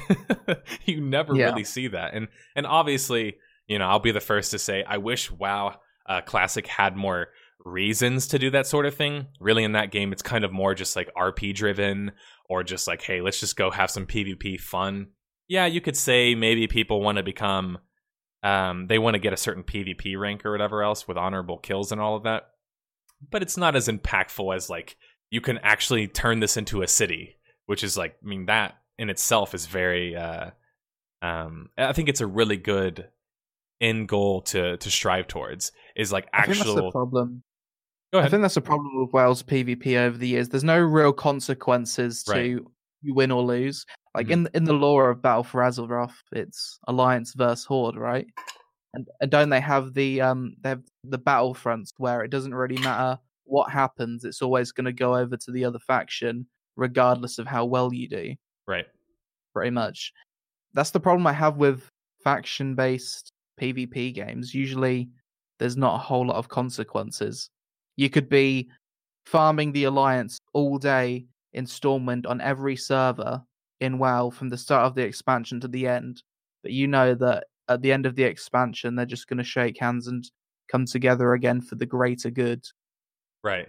And it's it's not about actually like getting even with someone or like getting vengeance on someone, right? As you could experience in like RuneScape or EVE Online. But something WoW did do, where it actually did have an impact one time, which was one of my favorite times in WoW, was things like Wintergrasp and Tolbarad. I thought it was fantastic how both factions would come together to fight every few hours, and the faction that won Wintergrasp essentially had access to a raid which the other faction didn't have access to. And it was fairly easy gear, quite fun bosses, and I think for me it was a really nice introduction to raiding because it was easy to get a group. The group requirements were really low for that raid, and they did the same for Tolbarad. Only one faction could have access to that raid for 2 hours. There's a bit of a time limit to get through it before the next Tolbarad or Wintergrasp would start. And I'm really sad that Blizzard never did that again, because I thought that was just a perfect way to bring... It's also a way of getting people who are interested in PvE for the raid to start doing a bit of PvP, because winning the PvP is in their best interest because you get access to the raid. I thought that was fantastic. So sad they stopped it. What's amazing about Wintergrasp and Tolbarad is that was basically Blizzard's response to Warhammer Online, and it was very successful. Like I as a Warhammer Online fan, I think Tolbarad and Wintergrasp were very good at what they did. And it is certain. I mean, that alone right there to me is proof that WoW can do something if it does put its mind towards it. But someone in the comments actually asked, why do we need consequences? And I think this is actually a good question. It's a fairly like simple one because we just all refer to consequences as being needed, but we never actually address why they're needed. And I think the easiest way that we could describe this is if you take a game, I don't know, if you pop up any old school RPG and then you open up your cheat engine or type in your console command sheets and give yourself as much, like play Sims, give yourself as much money as possible. See how long you can play the game. I don't know about you, but I always get bored. Whenever I give myself all the money in the game, I just get bored immediately because who cares about anything? There's no point to going to work because my guy's a kabajillionaire, and there's no point to going to school as a kid in that game because I already have all the money that I need. So what's the point in doing anything? When there's no consequence, everything to me just seems kind of meaningless. It's like, what is the point of actually doing any of this if it doesn't have any downsides or there isn't any blood, sweat, and tears that I have to put into something? Because I think we can both agree that, you know, you and I now work in this space in a full-time capacity, like it's our job. But if I would have gotten all of the success that I have right in this moment, after the first video I would have made, it would have not been deserved. And I wouldn't have earned it properly, right? Like I wouldn't have learned to do what I need to do. Same thing could apply to you. Like if your first impressions ever video somehow gave you the success that you have right in this moment, I don't think you'd appreciate it as much. I really don't. No, not at all. And so, yeah, I think it's always important to have a consequence as a major part of the game. Even if it, like, to some people, it might just sound like it's like needless, like they're just introducing needless consequence, but life has consequence. And so, like, we need to have consequence within a game as well. And actually, I agree with you about what you said regarding factions. It's why I think clan systems, individual clan and guild systems are better than faction systems, is that ultimately, as a faction, you're incentivized to always Zerg. There's no reason not to Zerg. What reason do you have not to Zerg somebody? Like in the majority of the PvP MMOs that are out right now, there's no reason not to. Like you're incentivized to win keeps. Warhammer had this problem where we would essentially avoid fighting other groups because we just wanted to take the keeps.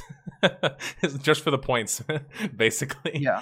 Um, Whereas with guilds and clans, you do it more out of pride, if anything. Right. Whereas the pride isn't as strong if you're in just as a faction Zerg. You're like a faceless person. Whereas if you're with a guild or a clan and you've got that pride, like if you beat another clan, then you're going to talk shit about them and it's going to be brilliant. You're going to have a fantastic time and you're always going to remember that. If you're the clan that goes around zerging everyone, then everyone's just going to say, "Oh, nice zerg, idiot! Great skill," and you're going to get kind of shit talked in return. And things like when MMOs have things like war score, when guilds declare war on each other, and there's and you see a war score of who's been doing best in terms of the battle, the war effort against the other guild. Things like that are really good. It's all about bragging rights in PvP. Right. Yeah. And sharing those bragging rights with other people, other members of your clan. So it makes for really memorable experiences that you don't get in PvP, in PvE. Yeah, what it makes me think about is kind of how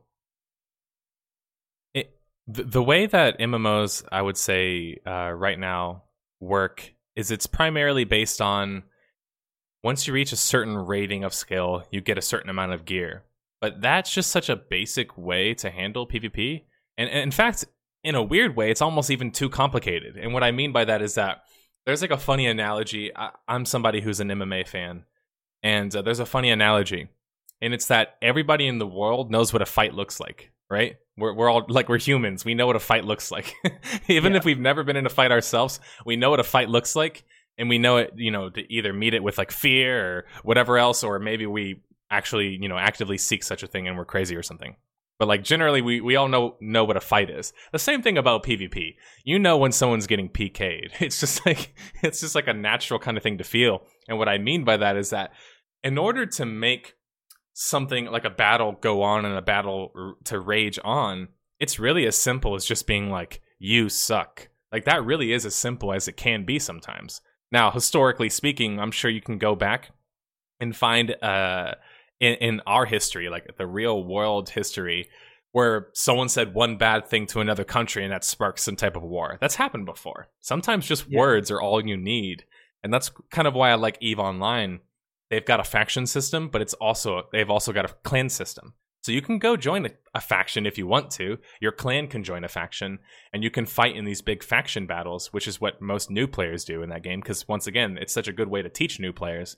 And then you can go join a clan, which is considered, well, actually these days I hear faction warfare is still quite popping, but clan warfare is still an option, and there's still opportunities to have like differentiation amongst a certain faction, which I feel like is like the problem in ESO is kind of like, if you are in a faction, first off, who cares what faction you're in that game? Not even the own developers care about the factions. They got rid of them, basically, with that Tamriel Unlimited change, where essentially you can play any race in any faction now, and every level, or everything is level, what's the word I'm looking for? Scaled? Yeah, level scaled, there you go. Everything is like level scaled. So that's just like a weird... I don't even want to talk about ESO because I end up hating it so much. And I love Elder Scrolls, first off. And I love... I love Morrowind, I love Oblivion. And of course, even though Skyrim isn't necessarily my favorite Elder Scrolls game, I still enjoy the game. Elder Scrolls Online, I don't know if I could really say that that's a good Elder Scrolls game. Now, whether or not it's a good online game, I think that's a separate conversation. I wish I could get into Elder Scrolls Online. I really do. I've tried so many times. I just can't get over the combat. It just has no impact to me. I can hardly tell if I'm actually hitting someone. There's so little audio-visual feedback. Right. And also just the weight of attacks feels so plastic in that game. Yeah. Like when you're shooting a bow, it's like, yeah, you aim kind of, but it's so like arbitrary and ends up just feeling like even playing as a spellcaster, which by the way most people say is the best way to play that game, even it's not very enjoyable. Because half of your abilities don't, like you said, don't seem to have any actual impact. Like I can't actually see if I'm affecting a monster that I'm fighting, which is funny because I feel like even Rift had that covered. And Rift came out, ages ago now. But I want to talk about just combat in general in MMOs and see where you stand on that whole thing. Do you think that tab target combat is better than action combat? Do you favor action combat over tab target? Or I guess just what's your general thoughts on the combat systems in MMOs right now? For PvE MMOs, it does seem like tab targeting is probably the best for pure PvE raiding and stuff, because we haven't really seen. Well, I guess WildStar did a decent job at PvE and with action combat, but other than that, there hasn't really been a game that's done that too well. For PvP, I definitely enjoy action combat a lot more. It feels like there's a lot more you can do. You can like avoid so many attacks, and people aren't just going to lock onto you and kill you just from pointing at you. Essentially, they have to catch you and time things properly, which definitely has a different feeling to it. So for PvP action combat, for PvE tab targeting, a game that does a decent job of both, Guild Wars 2, which has a hybrid system. I'd say out of all the hybrid systems, Guild Wars 2 probably is the only one that's done a relatively decent job with it. And Guild Wars 2's hybrid system is probably a little bit more action combat than other hybrid systems, because you don't actually have to tab target things. You can just swing your blade around or do your abilities without targeting anything, and the damage is still going to hit, which is pretty good. In terms of pure action combat, I think Black Desert's the best I've experienced so far by quite a lot. So one of my issues with a lot of action combat systems, despite me actually, preferring them, my favorite combat in an MMO ever was Darkfall Online, and that's because it's physics-based PvP. So, I mean, I don't think you can get better than physics-based PvP, but one of my that's biggest... what Ashes is going for, I think, so you might like that. Right, and I seeing that combat, I actually was quite surprised it was so action-oriented, based on what I've heard about it and the early footage I saw of the game. I was surprised, so I guess we'll have to see how that pans out. But generally, I feel like my problem with these action combat systems, or ones that masquerade as action combat systems, is that I don't really know if they are like a true action combat system. A majority of them, you even use the word hybrid. Like most of them probably aren't, and I think that that's okay. They don't necessarily need to be. But I certainly think it's problematic if we have MMOs that are coming out in 2018 or 2019 that are still using basic foundational tab target game design. Like the type of the WoW experience, and actually that's even a bad example because I feel like WoW has pretty good combat, especially for tab target. It has pretty good combat. I agree. So I would even just say the basic WoW clone, which there's tons of those, and they all have the same copy paste wannabe WoW combat systems. If those are still coming out in 2018, 2019, I feel like, man, we're in trouble. we're a lot slower of a genre than I think I've originally realized. Yeah. What do you think about Camelot Unchained? Because I know you was quite into Dark Age of Camelot. This is essentially the spiritual successor to that. What are your thoughts on Camelot Unchained? Because I did try the beta, or whatever it is, or the alpha, and it doesn't seem as though they've got a full combat system in that game at all yet. It just seems very basic tab targeting. Yeah, as far as I know, I think they do. I don't know if they have projectiles completely implemented, but what they want to do with the combat system is a hybrid combat system where all projectiles are actually aimed and can be affected by terrain, which means that there's a class that can summon a wall, for example. If you were to fire a fireball at it, it would be blocked by that wall. So it's an interesting middle ground that I honestly think should be the norm from now on. Okay. So you don't actually tab to target people in the full system, you'll actually aim? Abilities, ranged abilities, projectiles, okay. I should say, specifically. So as for melee combat, it's probably what you would expect from Guild Wars 2, which is if you're close to your target, you're going to hit them. If not, you're going to miss. Versus actually having to be pixel perfect, like in Darkfall or in other action games. but it's not a full-on action combat system. But to answer your question as to like what my opinion is of it, first off, I don't normally do impressions of things. If anything, I feel like you've got that covered. Yeah. I feel like you mainly do the impressions, and you do them well enough and simple enough that I don't think that there's anything there to really implement on or change per se. And not to say to the aspiring first impression YouTubers out there, feel free to make your impressions, but I think impressions are one of the hardest to get into. And I mean, I don't know what your opinion is on that, but I feel like it's hard to get into impressions as your as your primary source of content, because it's so subjective.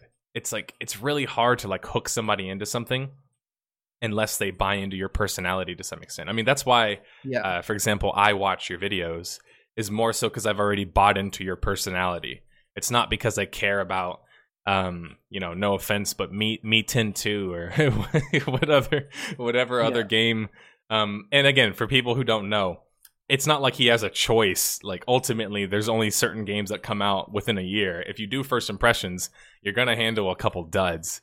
I've seen people give you flack over that, and I'm just like, what do you expect him to do? Just not make videos anymore? Dude, it's been rough recently. There hasn't really been a whole lot for me to cover. I've got a good list for this month, so we should be okay. Yeah, and that's another reason why I don't envy the kind of work that you do, is to constantly have to wonder about, all right, what the heck is there that's even playable this month or this year or this quarter even. But about what I wanted to say about impressions is I don't typically do them.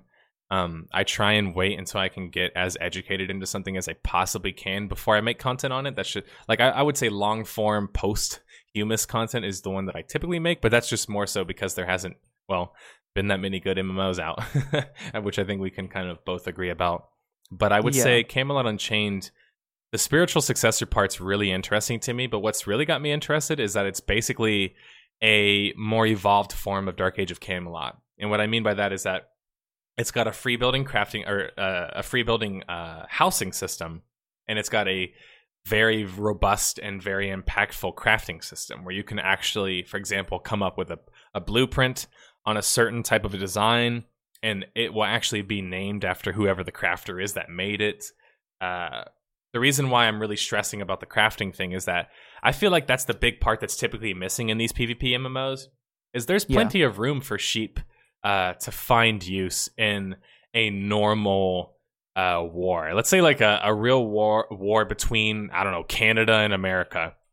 There's plenty for a civilian to do, right? They could go join a factory. They could go, I don't know, produce helmets or something, right? There's something that they could do in order to help the quote-unquote PvP.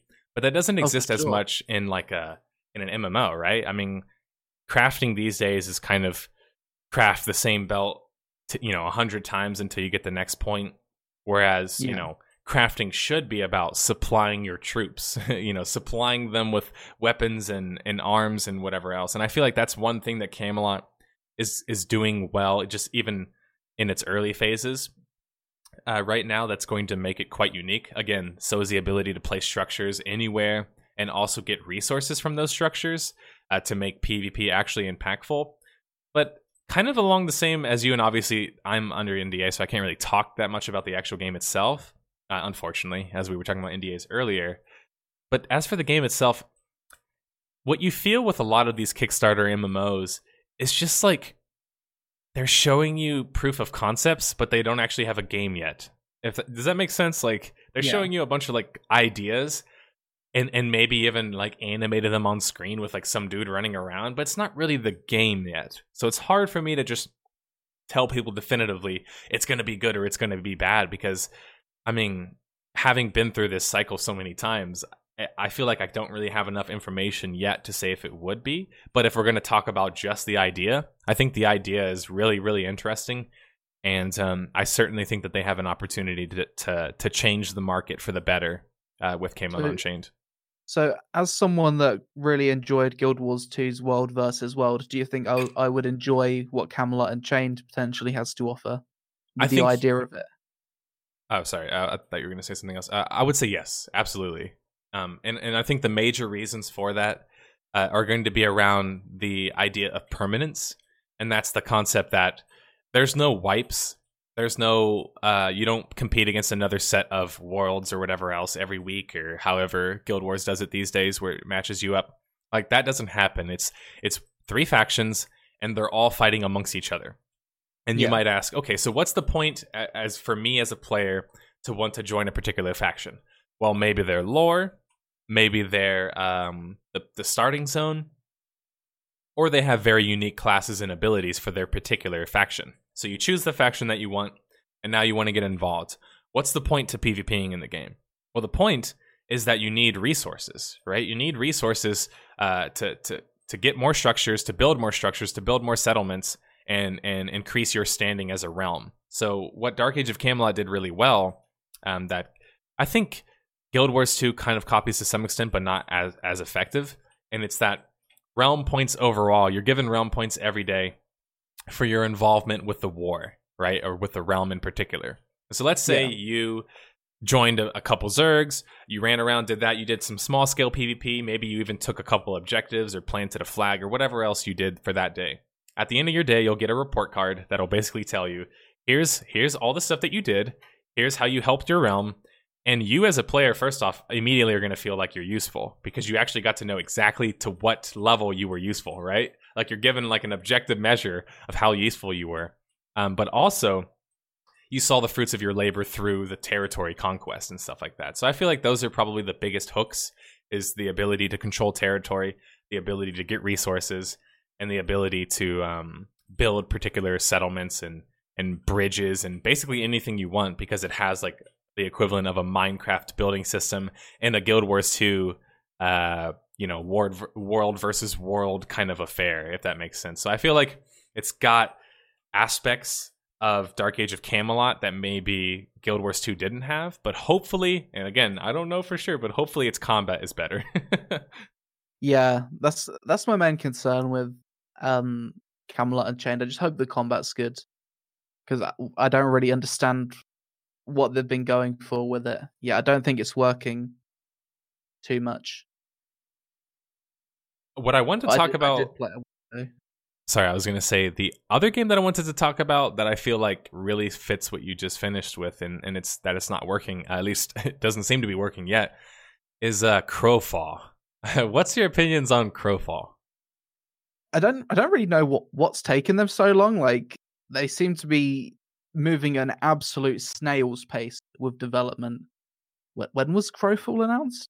It's been in development for bloody ages, and they seem to be no closer to any news of a proper beta or anything for a while. I made a first impressions alpha video on it, I think about 2 years ago now. Wow, I saw that. That's 2 years ago.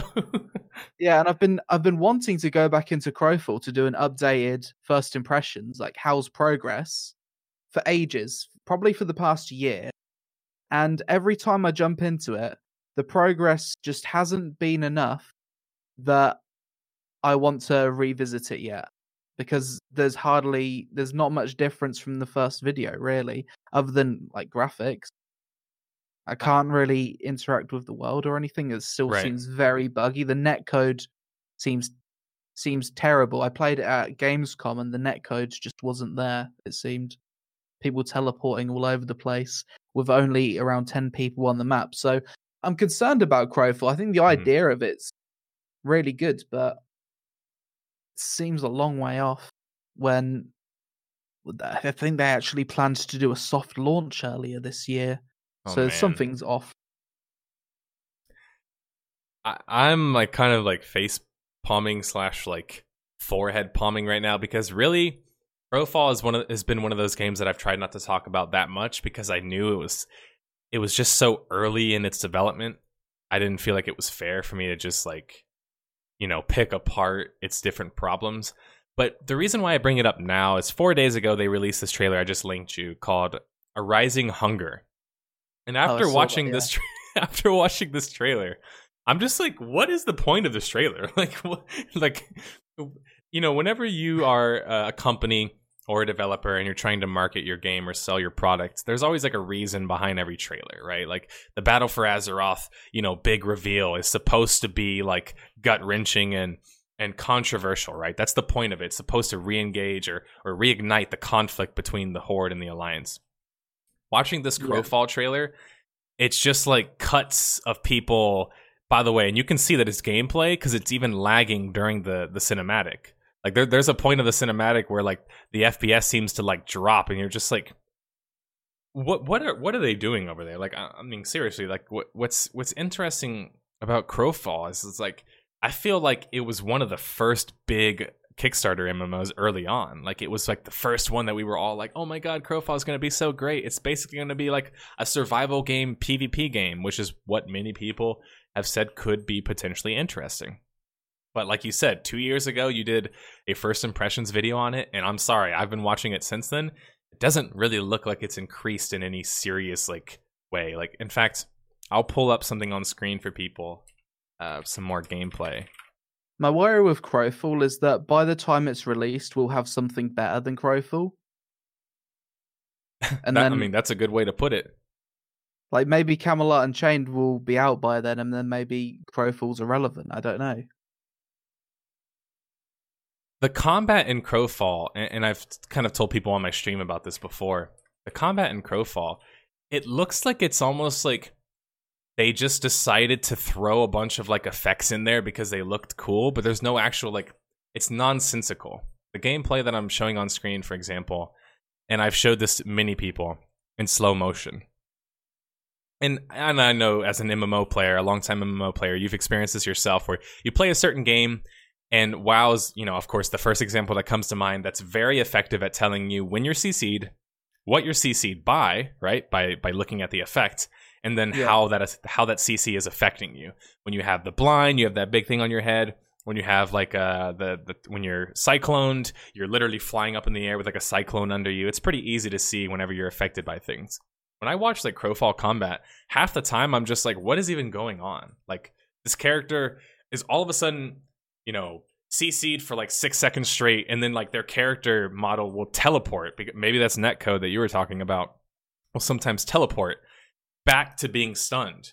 In fact, I was just watching one right now where the character gets knocked down, and instead of just doing like a standard knockdown animation, which MMOs have had for, 20 years, it just does some weird, like, it's trying to move the camera while you're still knocked down. So I don't know if that makes sense, but you're like, it's trying to move your camera as if you're still moving, but your character's knocked on the ground. It looks really weird and ends up just feeling like totally disjointed.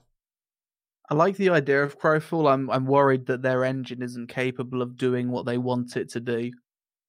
And I can't help but feel like, isn't that probably the biggest risk inherently when it comes to PvP MMOs? Because I guess I could spoil for everyone who didn't actually pay attention to the clue that I left at the end of my Camelot video, but the next video that I'm working on is as most people will describe, pronounced Aeon, but actually pronounced Ion.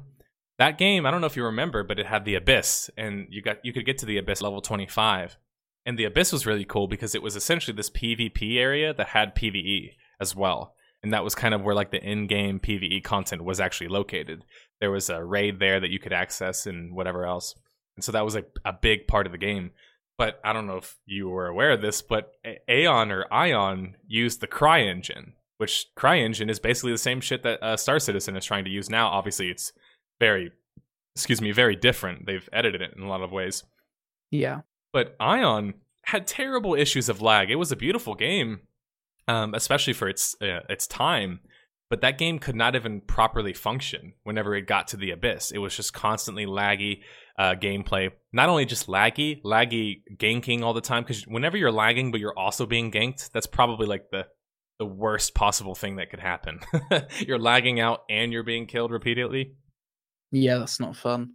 I feel like those games, if your game is a PvP-centric game, and like in the case of Crowfall, again, just from our observations right now, and you can't even like function when there's a lot of people on screen, like your game engine can't properly function, I can't help but feel like that's like the closest way to get killed or be killed when you launch, is if you can't even, within your gameplay and within your engine, can't even function as you hope to function. Like the biggest thing you would advertise for Crowfall is the constant state of warfare and the PvP and destructible environment. But when that can't even like work, it's like it's hard to sell anything. And I feel like that's maybe why they're not doing a good job of selling anything. Maybe you're right. Maybe their engine literally can't help it yet, and so they're trying to get that part fixed before they do any of the advertising or whatever else. Yeah, that's what I was about to say. Maybe that's why we're not seeing anything, because they're just doing so much engine work to make the game function. I think they wanted thousands of players or hundreds of players on this one game of Crowfall, essentially, because the games start and finish, have an end state. The lobbies struggles to work with like 20 people. So it seems a bit of a stretch of the imagination to think they're going to get it working with potentially thousands soon. I hope they do get it working though. That's what's got me at least a little bit more enthusiastic about Camelot Unchained, though, is that they've already had beta tests where they've had 1,000 different renders on screen. If I remember correctly, a couple hundred of them were players and a couple hundred were bots. Like, I don't remember what the split was, 70-30 maybe or something like that. But point being, it was 1,000 plus people on screen. And the guy who was showing this stream off, I think it actually might have been Mark Jacobs on one of their streams. He had 30 FPS, and of course it was dropping every now and then, but that's impressive to me. If you can actually have 1,000 people on screen with 30 FPS, even if it's lagging, that's pretty damn impressive. When they first launched the beta, I joined a test, and there was something like 400 players in an area at once, all actual players, and he was running well above 60 FPS. I think he streamed it. It was nice in terms of frame rate. Right, but the gameplay is still, The animations aren't even really in the game yet, so I think that's the large reason why the combat kind of looks... Animations are such a big part, and I think that's one thing Crowfall suffers from, is it's got like animation bloat. But there's like too much going on in the animation. It summons too much of a particle effect, which just like confuses the hell out of you. And it doesn't make it easy to understand whenever a certain ability is going off versus another certain ability. Are there any other Kickstarter MMOs that you want to talk about? Maybe we can talk a little bit about Star Citizen? I haven't really been following Star Citizen, honestly, because it seems like it's just so far away and they just keep adding stuff that I haven't got myself excited for it intentionally. Right. Because it's becoming a meme about how long it's in development for at this point. What do you think about Chronicles of Elyria, though? Chronicles of Elyria seems like, in a lot of ways, they remind me of, not just because it says Chronicles in the name, but Chronicles of Spellborn, a game that I recently covered that was fairly like unknown. And what I mean by that is that it's like a company who's coming out and essentially saying, here's the game, here's what's normal in the space and what's considered like almost truisms at this point. The game is built in this certain way and it has this certain realities. These types of games like Spellborn, and in this case Chronicles of Elyria, basically just throw away all those pieces, scramble up the entire board and say, no, this is how our game's going to be. I respect that, right? Because that's very risky and it's not easy to do. But I can't help but feel like in some ways it's a little bit gimmicky in the case of Chronicles of Elyria. As somebody who loves, PvP, the whole idea of the permanent death system where you like keep some of your XP and it goes down to like your other, basically like your child or your offspring to some extent, I think that's going to alienate a lot of people. And for people who don't know how it works, essentially your subscription is your character's life. So as long as you can keep your character's life like going, and I don't mean like being killed, I mean it's like you can be killed a couple of times, but eventually I think you lose your like soul, your character's soul, and you have to get like a new one. And I think that's what you actually pay for. Out. Okay, so you get knocked out, but you don't actually get like executed? Yeah, I don't think so. Right, so like that's it's interesting. Like I can't say it's bad or good, but I could see a lot of problems arising because of that. There's a lot of things I'm excited about with Chronicles of Elyria. I think it seems to be going for the more RPG feel to it. It doesn't seem to be too much of a PvP or PvE focused MMO, really. It's maybe more PvE centric, but it seems a lot about questing, trying to set up your home. It's got a climbing system, which I think seems really cool. Seems like it wants to have a highly interactable world and a focus on a political system where you work your way up. Right. It definitely seems like a role player's dream, that game. Right, and funny enough, I'm a role player myself. I haven't role played in any serious capacity in a while now, but that's just because I haven't really had an MMO to play regularly.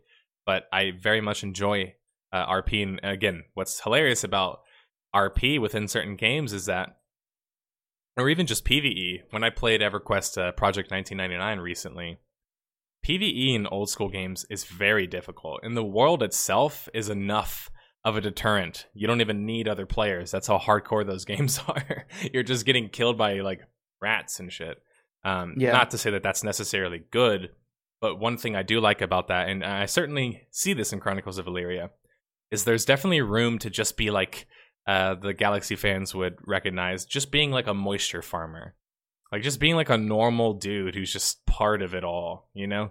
Like you don't always have to be somebody who's super unique and super special, like you were saying earlier about the WoW stuff. You don't need to be the chosen one to have a good time. You never have had to be the chosen one to enjoy yourself. You could just be, if the game is fun and you feel like you're getting enjoyment out of it, people play train simulators and plane simulators and what's the other one? There's even like a farming simulator.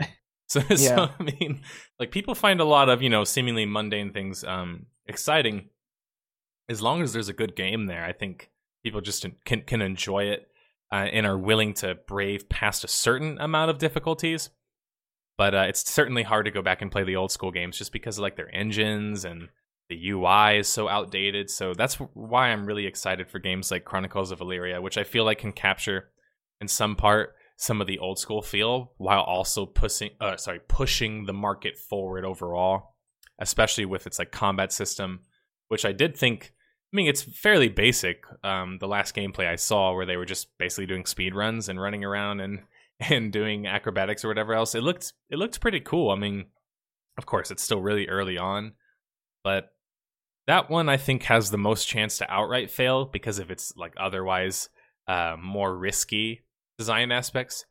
But I still think it's really interesting that in 2018, 2019, whenever this game ends up coming out, that we can have an MMO that actually has some kind of like player death mechanic. I feel like that's really cool, but also, again, really, really risky.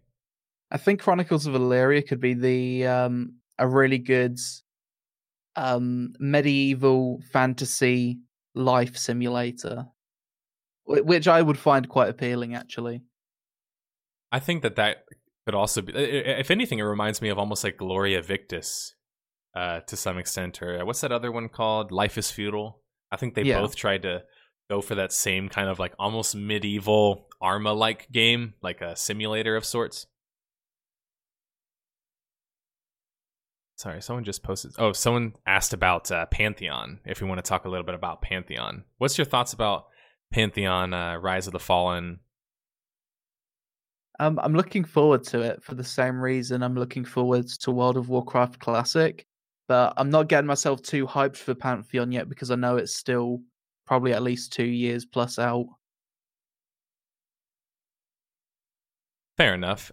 I think that Pantheon is interesting because it's like, can that group style of combat or gameplay loop, can that still work in 2018, 2019, 2020, whenever it ends up coming out? Can it still work? Like, can that old school adventure party get your teammates, play specific classes so you can complement each other? And can that kind of gameplay still work? Like, I'm convinced it can. Obviously, tabletop is still widely successful, even in 2018. But I can't help but feel like maybe he's not going to do... Maybe Brad McQuaid and other guys are going to be a little bit out of touch with the market. That's almost what I feel like with Pantheon in some ways. It feels like maybe it's... Maybe they're a little bit tone deaf about how things are currently, because if there's as much downtime in that game as I've seen in some of the streams, I don't think it's going to get a significant audience, because people complain a lot about downtime on mobs and that type of stuff, how long it takes to regen and whatever else. I think they need to find the right balance with that, because at the same time, downtime can be a chance for a group to interact, but you don't want it to be too long, so it becomes awkward. I think I definitely think the whole group-based, slower pace PvE style is definitely still very appealing. And not to mention, I think we can both agree on this, that MMOs these days seem to have transitioned towards more of like niche audiences, almost like they've like gone back in time in a weird way. And what I mean is like, you know, the market in large. Like, sure, like the top players are all the biggest IPs essentially, with the most like wide-reaching content. They all have PvP, they all have PvE, they all have like certain aspects that, you know, they're very generalistic. But I feel like this new age of MMOs is very specialized, which is, I mean, for me, it's quite interesting because that means that there's a specific game out there for you as a person. You know, like you could potentially have a game out there that's exactly the kind of game that you want, that you would play, regardless if it, you know, has 100K players, 10K players. MMOs don't need WoW level numbers to succeed, obviously, and they certainly don't even need 1 million players.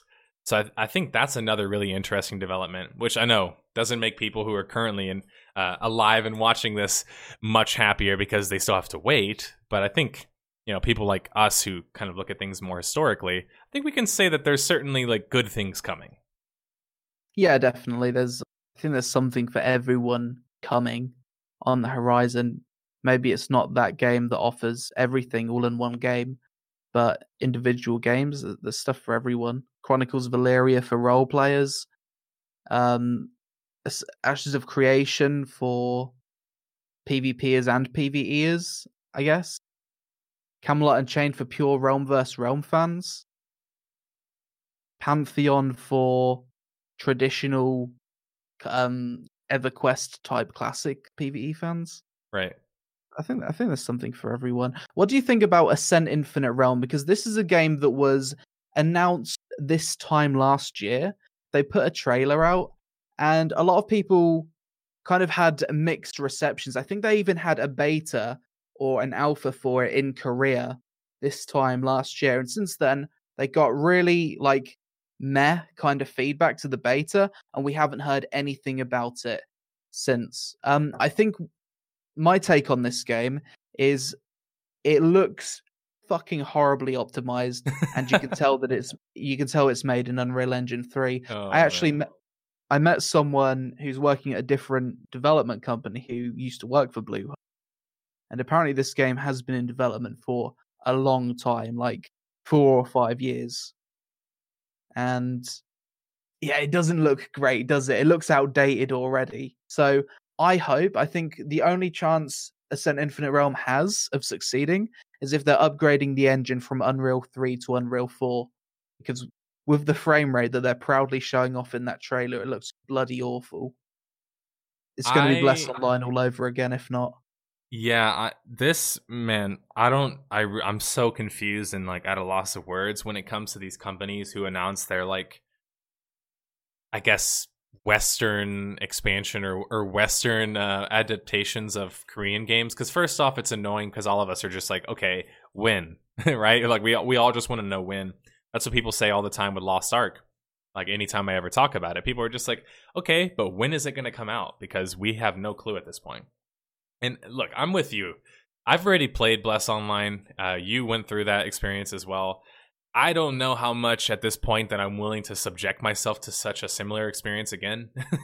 In the past, I mean, that was like, people who watched my stream remember it was just like 15 FPS, and I have a 1080, like, you know, i7. Like, I'm struggling to even play an Unreal Engine 3 game. And from watching this trailer again, I'm totally with you in that it looks like the same exact engine that Bless used. And I'm going to expect basically the same response, which is that if you're going to show off a trailer to people or allow people to record gameplay, I'm like facepalming right now on screen, but it's like, how can your game not even function at like a playable FPS? You know what I'm saying? It's just like, that's just disingenuous to me. And that's why the Bless thing set me off so much. It's like, when you're trying to hide the fact that your game, first off, is using Unreal Engine 3 and feels super outdated by promising action combat and whatever else they promised. If people don't know how engines work, you can't just upgrade from Unreal Engine 3 immediately to Unreal Engine 4. If it was that simple, they would just do it, right? Like every game. I think it's easier to upgrade to a different version of the engine, but it still takes like at least a year.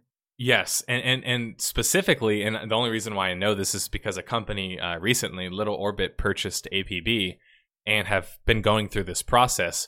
And what they're trying to do is take 3.0 to 3.5. Apparently, that in itself is already a pretty big gap. And so this game would probably have to do the same, I would assume, unless they were going to do the big, 3.0 to 4.0 change and in the span of like 1 year. It's possible. But really, I mean, when you watch a gameplay trailer like this, or even gameplay footage, I just don't understand what these people expect when you watch these like ship battles. And I know you've seen the same ones I've seen, where it's just like constant slideshow. And you're just thinking to yourself, like, how am I as a player supposed to be excited for this game to come out? Especially when I already know it's Unreal Engine 3. Like, at the end of the day, it reminds me of the same exact feeling I got with Bless, which is that this is a company, as you said, who's been working on this game for quite some time now. They're at a point to where they have to essentially cut their losses. And again, people who don't know business might not understand such a concept, but you have to cut your losses whenever you start to put money into a product eventually, at some point. Like you can't just endlessly put money into a product if it's not going to pay out. And in this case, I think they're reaching the end of their journey with this game. They're going to have to release it, even if it is unfinished. And that's basically what I expect. I expect that it'll launch just like Bless Online did. Maybe less like terrible because they're probably, I don't know, hopefully more experienced at this point. At least there's Bluehole behind it, the people behind PUBG and Terra, so at least they've got money. But certainly... Probably not talent. Yeah, I was going to say people would probably laugh at PUBG at this point. Because it still feels as clunky as it ever did. When I first played it, which was, I don't know, years ago at this point. This interesting enough, Blade and Soul's even upgrading engines. That's going to Unreal 4 as well. Wow. Do you know when that's happening? I know they've been working on it for a while. I think next year sometime. Okay, because that's something that's actually really interesting to me, just in terms of like my interest in game development, to see how an MMO could potentially change an engine, but also how it could change the game. Because I don't really think we've seen that, like an engine really make a big change in that same kind of way. I don't know if we've seen that yet, but I don't think we have. Yeah, I wanted to ask a little bit more of a general question, I guess, considering Asian MMOs. And what's your opinion of them in general? Because you cover them far more than I do. And really, to be honest, your channel is the channel I go to watch, things about Revelation Online or, so whatever new Asian MMO that us poor, starved Western fans think is going to save the genre. What's your opinion of the Asian MMOs as a whole, I guess? I think the Asian MMOs have a lot of talent behind them, especially when it comes to combat. Asian devs can make such fantastic combat systems, but the fundamental issue is in Asia, when you make a game, you always design it from the ground up based around the business model. And out in the East, free to play, pay to win is such a successful business model and much more commonly accepted out there than it is here. Mm-hmm. That from a fundamental level, these games design their progression systems to be pay to win, which means it's going to be grindy. You're going to be able to pay to skip the grind. There's going to be RNG enhancing. You're going to be able to pay to make that less painful. As talented as these developers are, I just don't think it's possible that the next big MMO is ever going to come from Asia because they're fucked on a fundamental level on the business model they go for. Look at Black Desert, for example. That game's designed to be free to play from the ground up. And it's still a pretty good game when you consider that it's kind of cucked by its business. Can you imagine how fantastic it would be if that game was designed to be a subscription model and they wanted as many players per month, zero pay to win from the ground up, and they designed it in the same way a Western developer would? I think it really would have been the best MMO ever made, probably. That's actually a really interesting point. It's one that I recently was thinking about. It's basically along the same line of, are Asian adaptations in Western markets basically like destined to not ever see the same level or anything close to the levels of success that the Korean market can, for example, or the Chinese market can? And I mean, to go along with what you just said, I would have to agree. I think when you look at it, as you said, just like intrinsically, the game is designed with that in mind. I mean, what people don't realize about the Korean market is, first off, in order to trade things on the black market there, it isn't a black market. It's legal to make trades with your like in-game character, to sell characters. That was legal for, like, as far as I remember, was legal for the longest time in Korea, was outlawed in most terms of services in America, and then I think they switched it. I think America still doesn't see it as illegal, you know, in the big scheme of things. It's more of like a TOS thing. But I think actually the Korean market now has made all of that illegal, and that's because within its certain games, it monetizes them so much that it's actually a direct competition with these black markets. So it's just crazy to like understand that whole system. I remember now the Korean government actually made the black market illegal. Like it's illegal to the country to buy an account or whatever else. In fact, I don't know if people knew this, but in Korea, in most games, you have to actually have and you know this because you do your impressions, but you have to actually have a Korean social security number in order to register an account in many of these MMOs. So it's like, it's a total different culture there. It's like you're basically signing up your name, your like actual name, your social security to your character. And it's a big part of your, I guess I would say, culture, the idea of vertical progression, right? That I would say that's pretty common in Asian countries. I guess the good thing about the whole social security thing is, like, if you're caught hacking in one of these games, people don't hack in Korean games that are associated with their social security number, because you're blacklisted from like all games, I think. Yep, it's true. And it's a really effective way Koreans have found in order to police such things. And they don't have to have anti-cheat in some of these games because of that reason, because no one cheats. So I think someone told me before that one of the reasons why Black Desert ran so badly is because of the anti-cheat interfering with certain things, and it performs so much better on the Korean version of the game because it's not really there. I don't know if that's true or not, but it makes sense. It's possible.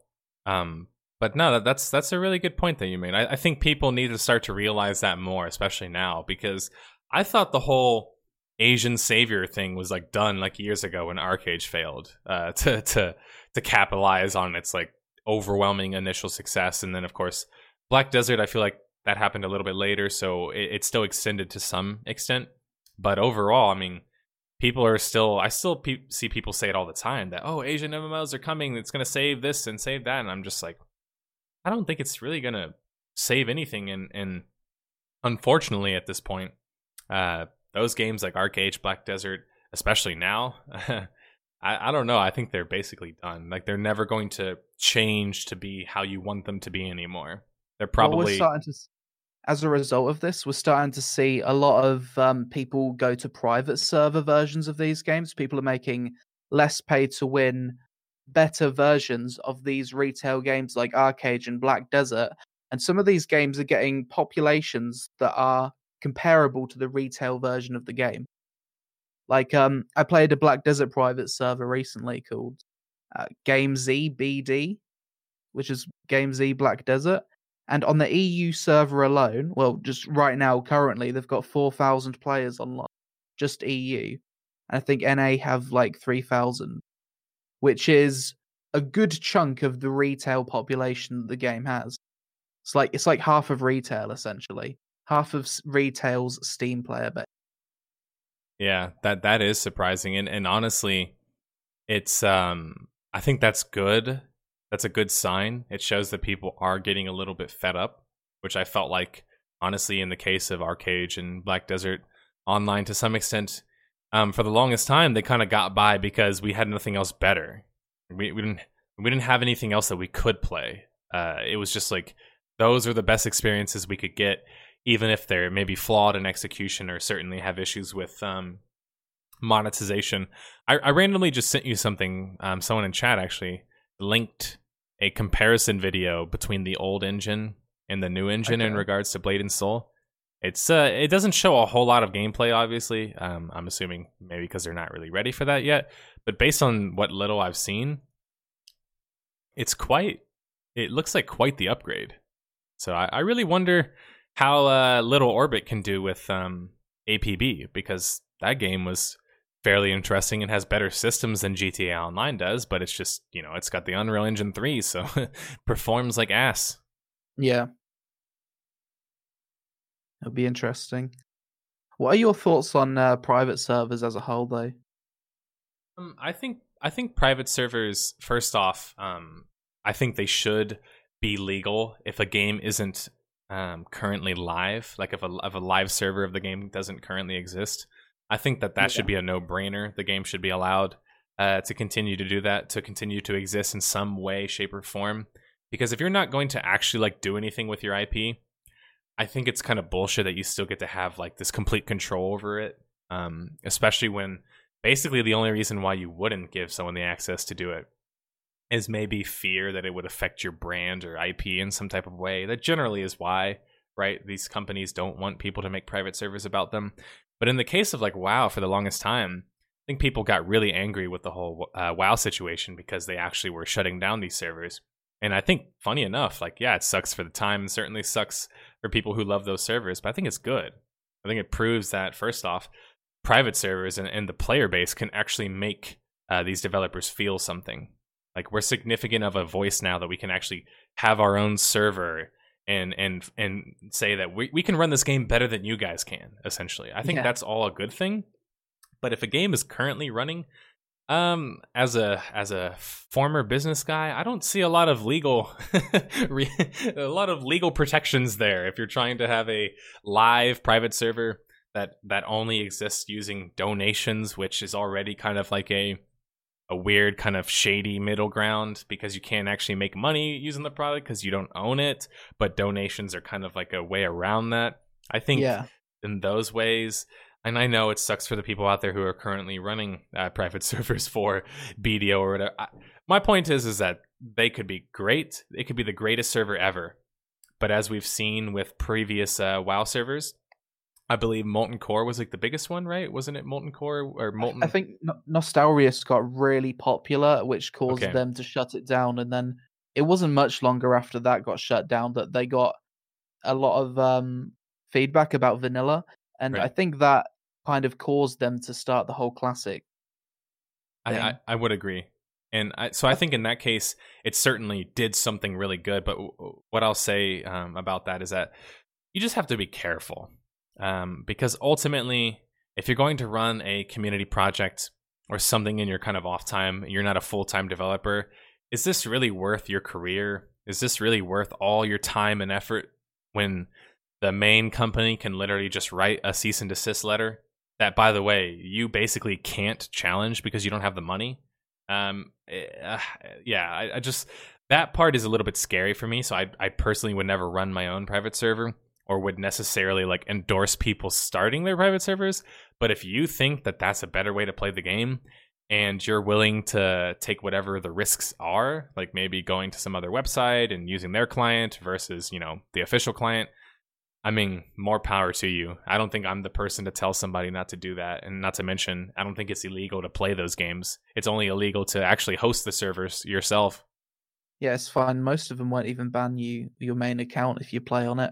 I think private servers are a good way to show the developers that they're taking some serious missteps. If people would rather play private servers than your retail version of the game, then you're obviously doing something extremely wrong. People just need to be careful when they play private servers to maybe only not get their credit card details stolen. Just be very careful when it comes to things like donations, and if possible, don't spend a penny.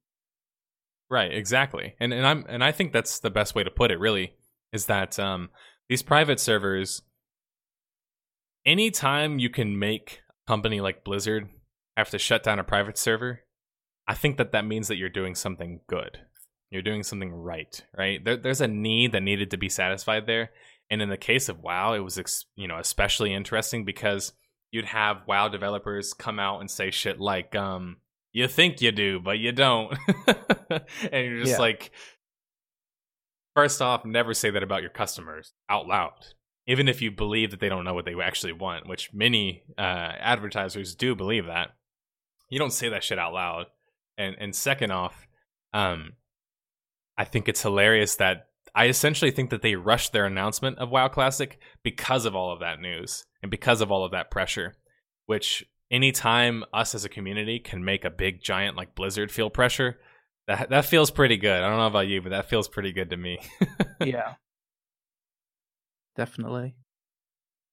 I feel like those are the majority of the topics that I wanted to get to. Obviously, I could talk about MMOs forever, but we've been going now for 2 hours and 23 minutes, and I don't want to keep you here for too long. Not to mention that I would very much like to have you on again at some other time, maybe to talk about some other bit of news whenever it comes up in a few weeks, month, however long it takes. Yeah, sounds good. And then also, I think another cool thing is, actually, I have a more of like a personal question for you. And we can end it with a couple of these questions, more so about your content and maybe the future of your content. Yeah. In regards to the way that you make videos, how do you determine whether or not you choose to do a video on a sponsored game versus not doing one? I wonder how you go about that process. Like, for example, if you're going to do a first impressions of a game versus another game, are you more so nowadays interested in first impressions of games that first and foremost are, obviously fun, but do you also look at it from the perspective of, if I can get advertised or an advertised budget or fee for showcasing this game, is that kind of like the best case scenario for you in a weird way? Or like, how do you look at all of that, I guess? I usually like to have videos out about the game before I do a sponsored one, so people know my actual opinion about it. Okay. The instance where that wouldn't be the case is if it was a game that I wouldn't cover anyway.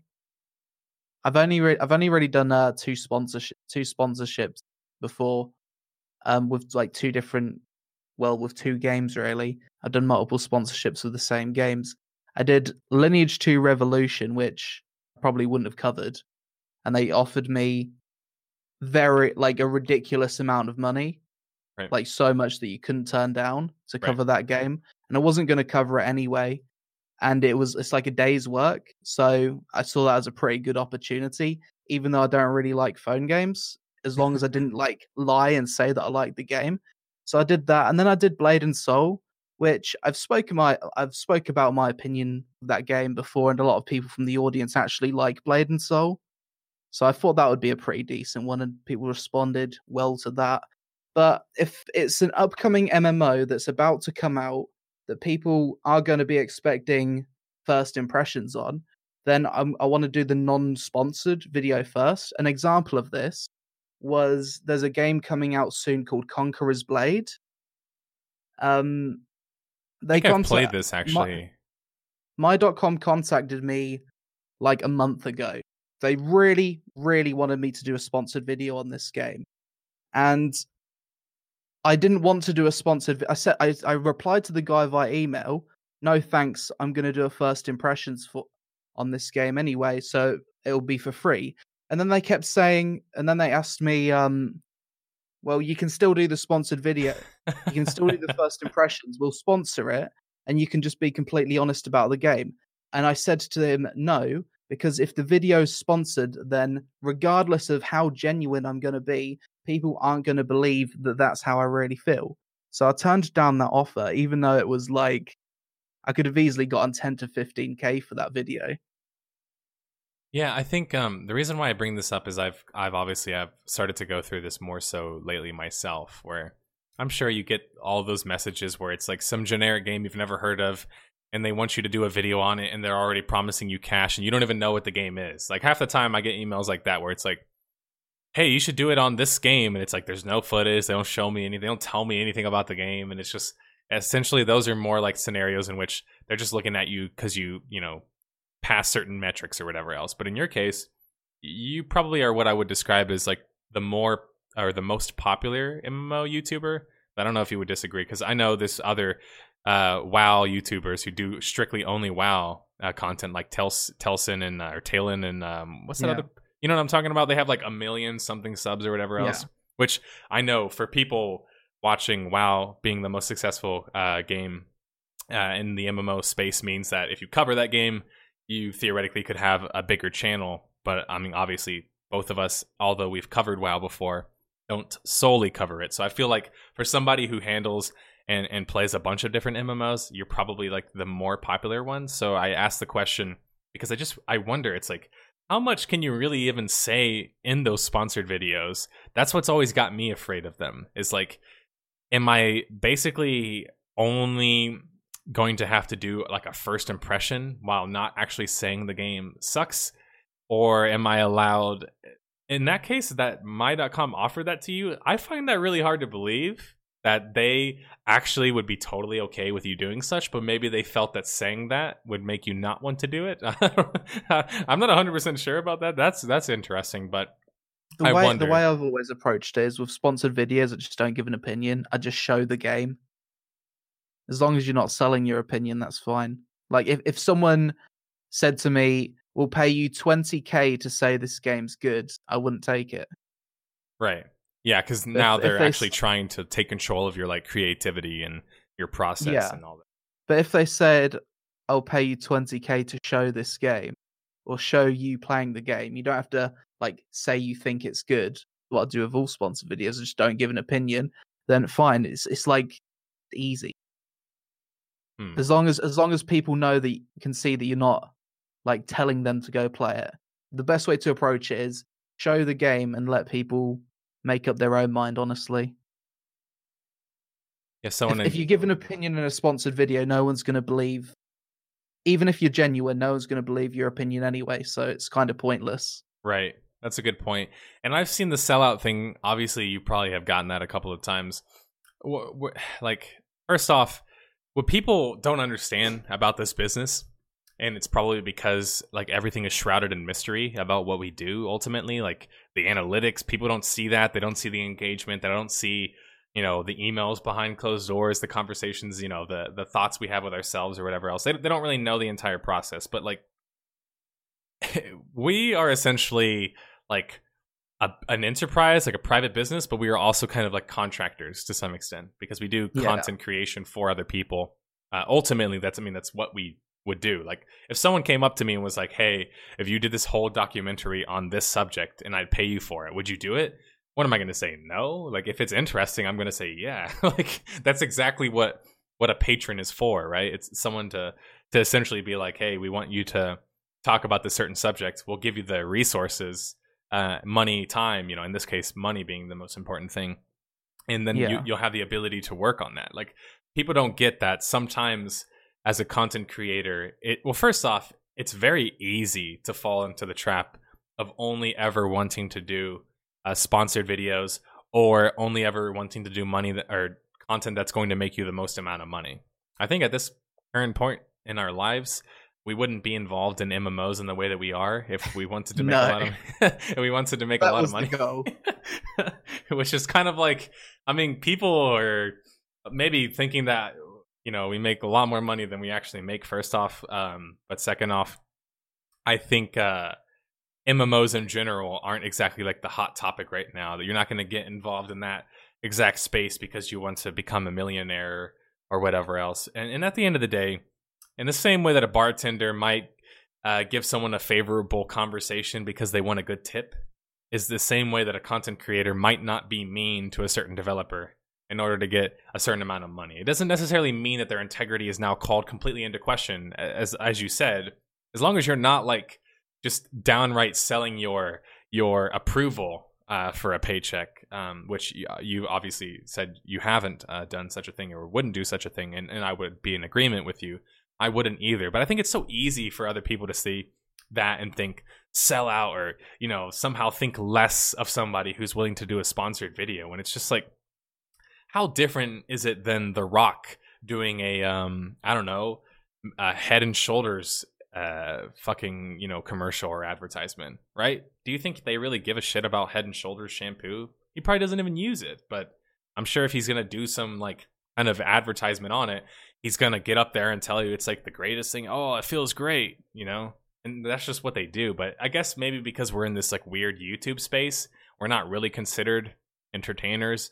We're not really considered a journalist. We're kind of this weird amalgamation of things. I think another thing, people don't really realize how much these companies can offer you for such little work compared to just making you normal YouTube content. Right. Like, I think I probably make around like 2 to 3K a month on average just from YouTube revenue. And you get some sponsorships. NCSoft are really good, where they're paying you like months of YouTube of what you would get from YouTube revenue for one video that would probably take you 4 hours to make. Right. Anyone's going to take that, especially as long as you don't have to like lie and say you like the game. You're going to take that. Anyone that's looking after themselves is going to take that. If not, it's kind of dumb. Well, it's kind of like the argument where you see people talk about, oh, so-and-so cheated on so-and-so. And then I look at the person in question who brought it up and I'm like, wait a minute. You are a person, and again, not to mean this in any slight in this example, but there are certain people out there in the world, guys and girls, who are particularly attractive, right? These people don't have as much issue in finding a partner, you know, again, theoretically speaking. But you're not going to then tell that person that, oh, well, it comes to you easier, therefore you shouldn't use what you already have. When it's kind of like, if I have the option between making a video that I spend 2 weeks on that gets 50,000 views versus one that gets 50,000 views but takes 1 day and I get paid more money than I would make doing the other video. Again, these are things that other people don't even, you know, consider. And I mean, I'm a perfect example of this.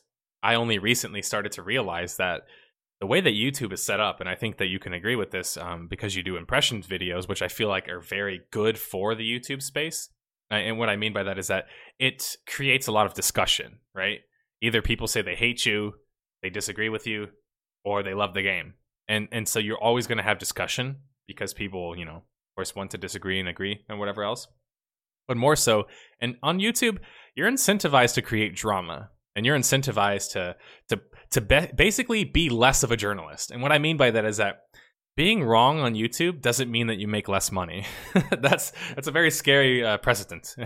You could be completely wrong about something and make good money. And that, I think, alone is kind of scary. And when you look at, you know, YouTube channels such as ours, it's very easy to want to change your content to be more clickbait or more I guess incendiary, almost like want to piss people off because that works on YouTube. So I think it works in the short term. That's I think long term people will identify that that's what your channel's about and then not come back to it if you try to do that. That's a good point. And I actually completely agree that ultimately you can make content for short term, which means that as soon as people get, you know, bored of the I don't know, as soon as the new car smell wears off, you're kind of going to be like, who cares?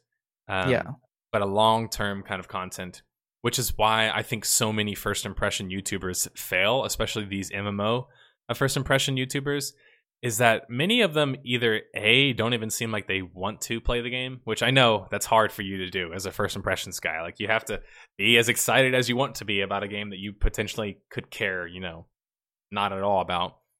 I think that many of the other ones like MMO Bomb and MMO, isn't there a bunch of different MMO companies? They're called like MMO something, MMO this, MMO that. They do like these review/impression videos, but they have like no soul to them. There's no soul to the actual channel. It's just like, yeah, and some of these channels literally call every single game an MMORPG when it's not. Right. That's another thing too. Everything's an MMORPG, dude. Fucking Overwatch, MMO, let's go. Yep. So I mean, Destiny at this point is starting to be called MMOs or whatever else. Someone said the real question is, where is our Diablo announcement? Unfortunately, I don't think there's going to be a Diablo MMO announcement after that whole fiasco, but that would be really cool. Diablo Immortal is an MMO. Are you not excited? Do you have a phone? Okay, maybe that counts. Maybe that counts, I guess. Man, that's scary to think about. But anyway, I'm nearing the end of the podcast and where I would like to start winding things down. I want to thank everybody for stopping by. First off, I didn't really even notice how many viewers, but I guess when you updated this to your channel, they all decided to come watch us. So thank you, Lazy Peon viewers, for stopping by and boosting our numbers a little bit. I don't think we're used to having this many. Thanks for coming over, guys. And definitely go to YouTube and subscribe to Nerd Slayer's channel. He's got some really fantastic content, especially the Death of the Game series. Brought me many hours of entertainment, and there's a new one just gone up today. Death of the Game. Dark Age of Camelot. You got it. Dark Age of Camelot. I was letting you shill for me. Real YouTubers shill for each other. Of course, if you guys who follow my content don't already know who Lazy Peon is, which we talk about you on occasions when we talk about the new games that are coming out and whatever else. So I feel like most of them already know you, but if you don't, go check out Lazy Peon. You can even watch his old impressions on games, and I still think that they're enjoyable to watch. Like, I think the one that I saw most recently was probably... what's that one that you did? Is it Life is Feudal is the one that you did the impressions on, or was it Gloria Victis? I always confuse those two games, but I remember... I've done both. So you've actually done both of them? Yeah, I didn't like Life is Feudal too much. I think that's the one that I remember you talking about, that it was really hard to even find where to go next. Yeah. Okay, I think that was the one that I remember, but that's the last one that I saw. So that's one thing I kind of like about these impression videos to some extent. I feel like you do them in a way where people can go through, watch a video if they really want to be that person, and don't be this person because you're going to hurt his retention rate. But they just skip to the end and see whatever you put in the pros and cons and be like, oh, good or bad? Okay. I wonder how many people do that. Usually I try and approach the first impressions from the point of view of like the average player. Right. Which is why I think that your content is so good at that. It's like, I think it's foolish, first off, for people to think that certain content creators should do all types of content. But whenever people ask me why I don't do reviews or... Well, first off, we don't do reviews. I think I can speak for both of us. We don't do them in an MMO because it's so hard to make an MMO review. Like, realistically, to make that content consistently, you can't make consistent reviews on MMOs, in my opinion. Like, who does that? And it's sustainable. I don't know of anybody that does that in any sustainable way. You could spend, I don't know, 200 hours into a game, 100 hours into an MMO, and maybe you get 100K views on it. Is that really worth it? Like, I don't think it's worth it. You could do it for your main MMO as a passion project. That's true. If you don't care about the money, and you're just worried about the creating the content and being on this journey, yeah, you could be that super hardcore MMO reviewer guy who goes like 100 hours into every game, but that would never be like a sustainable model unless you manage to do it for years on end. And that means that you basically wouldn't be making any money or any realistic kind of money, I guess I would say. But anyway, thank you everybody for stopping by. I'm going to say goodbye. Sometimes I'm terrible at outros because I want to stick by and talk with you guys, especially as all the messages fly in. But Lazy Peon is in the Netherlands right now, so I think he probably... It's probably late over there already, and is getting I'm kind of sleepy. Yeah. Speaking of which, and again, this is a personal question. You don't have to answer this one, but do you smoke weed over there? Or how does that work? You can smoke weed legally. I don't myself. But it's like kind of people are nonchalant about it, right? You do it in coffee shops. I think it's probably more legal in America now. If you go into a coffee shop, you can order it.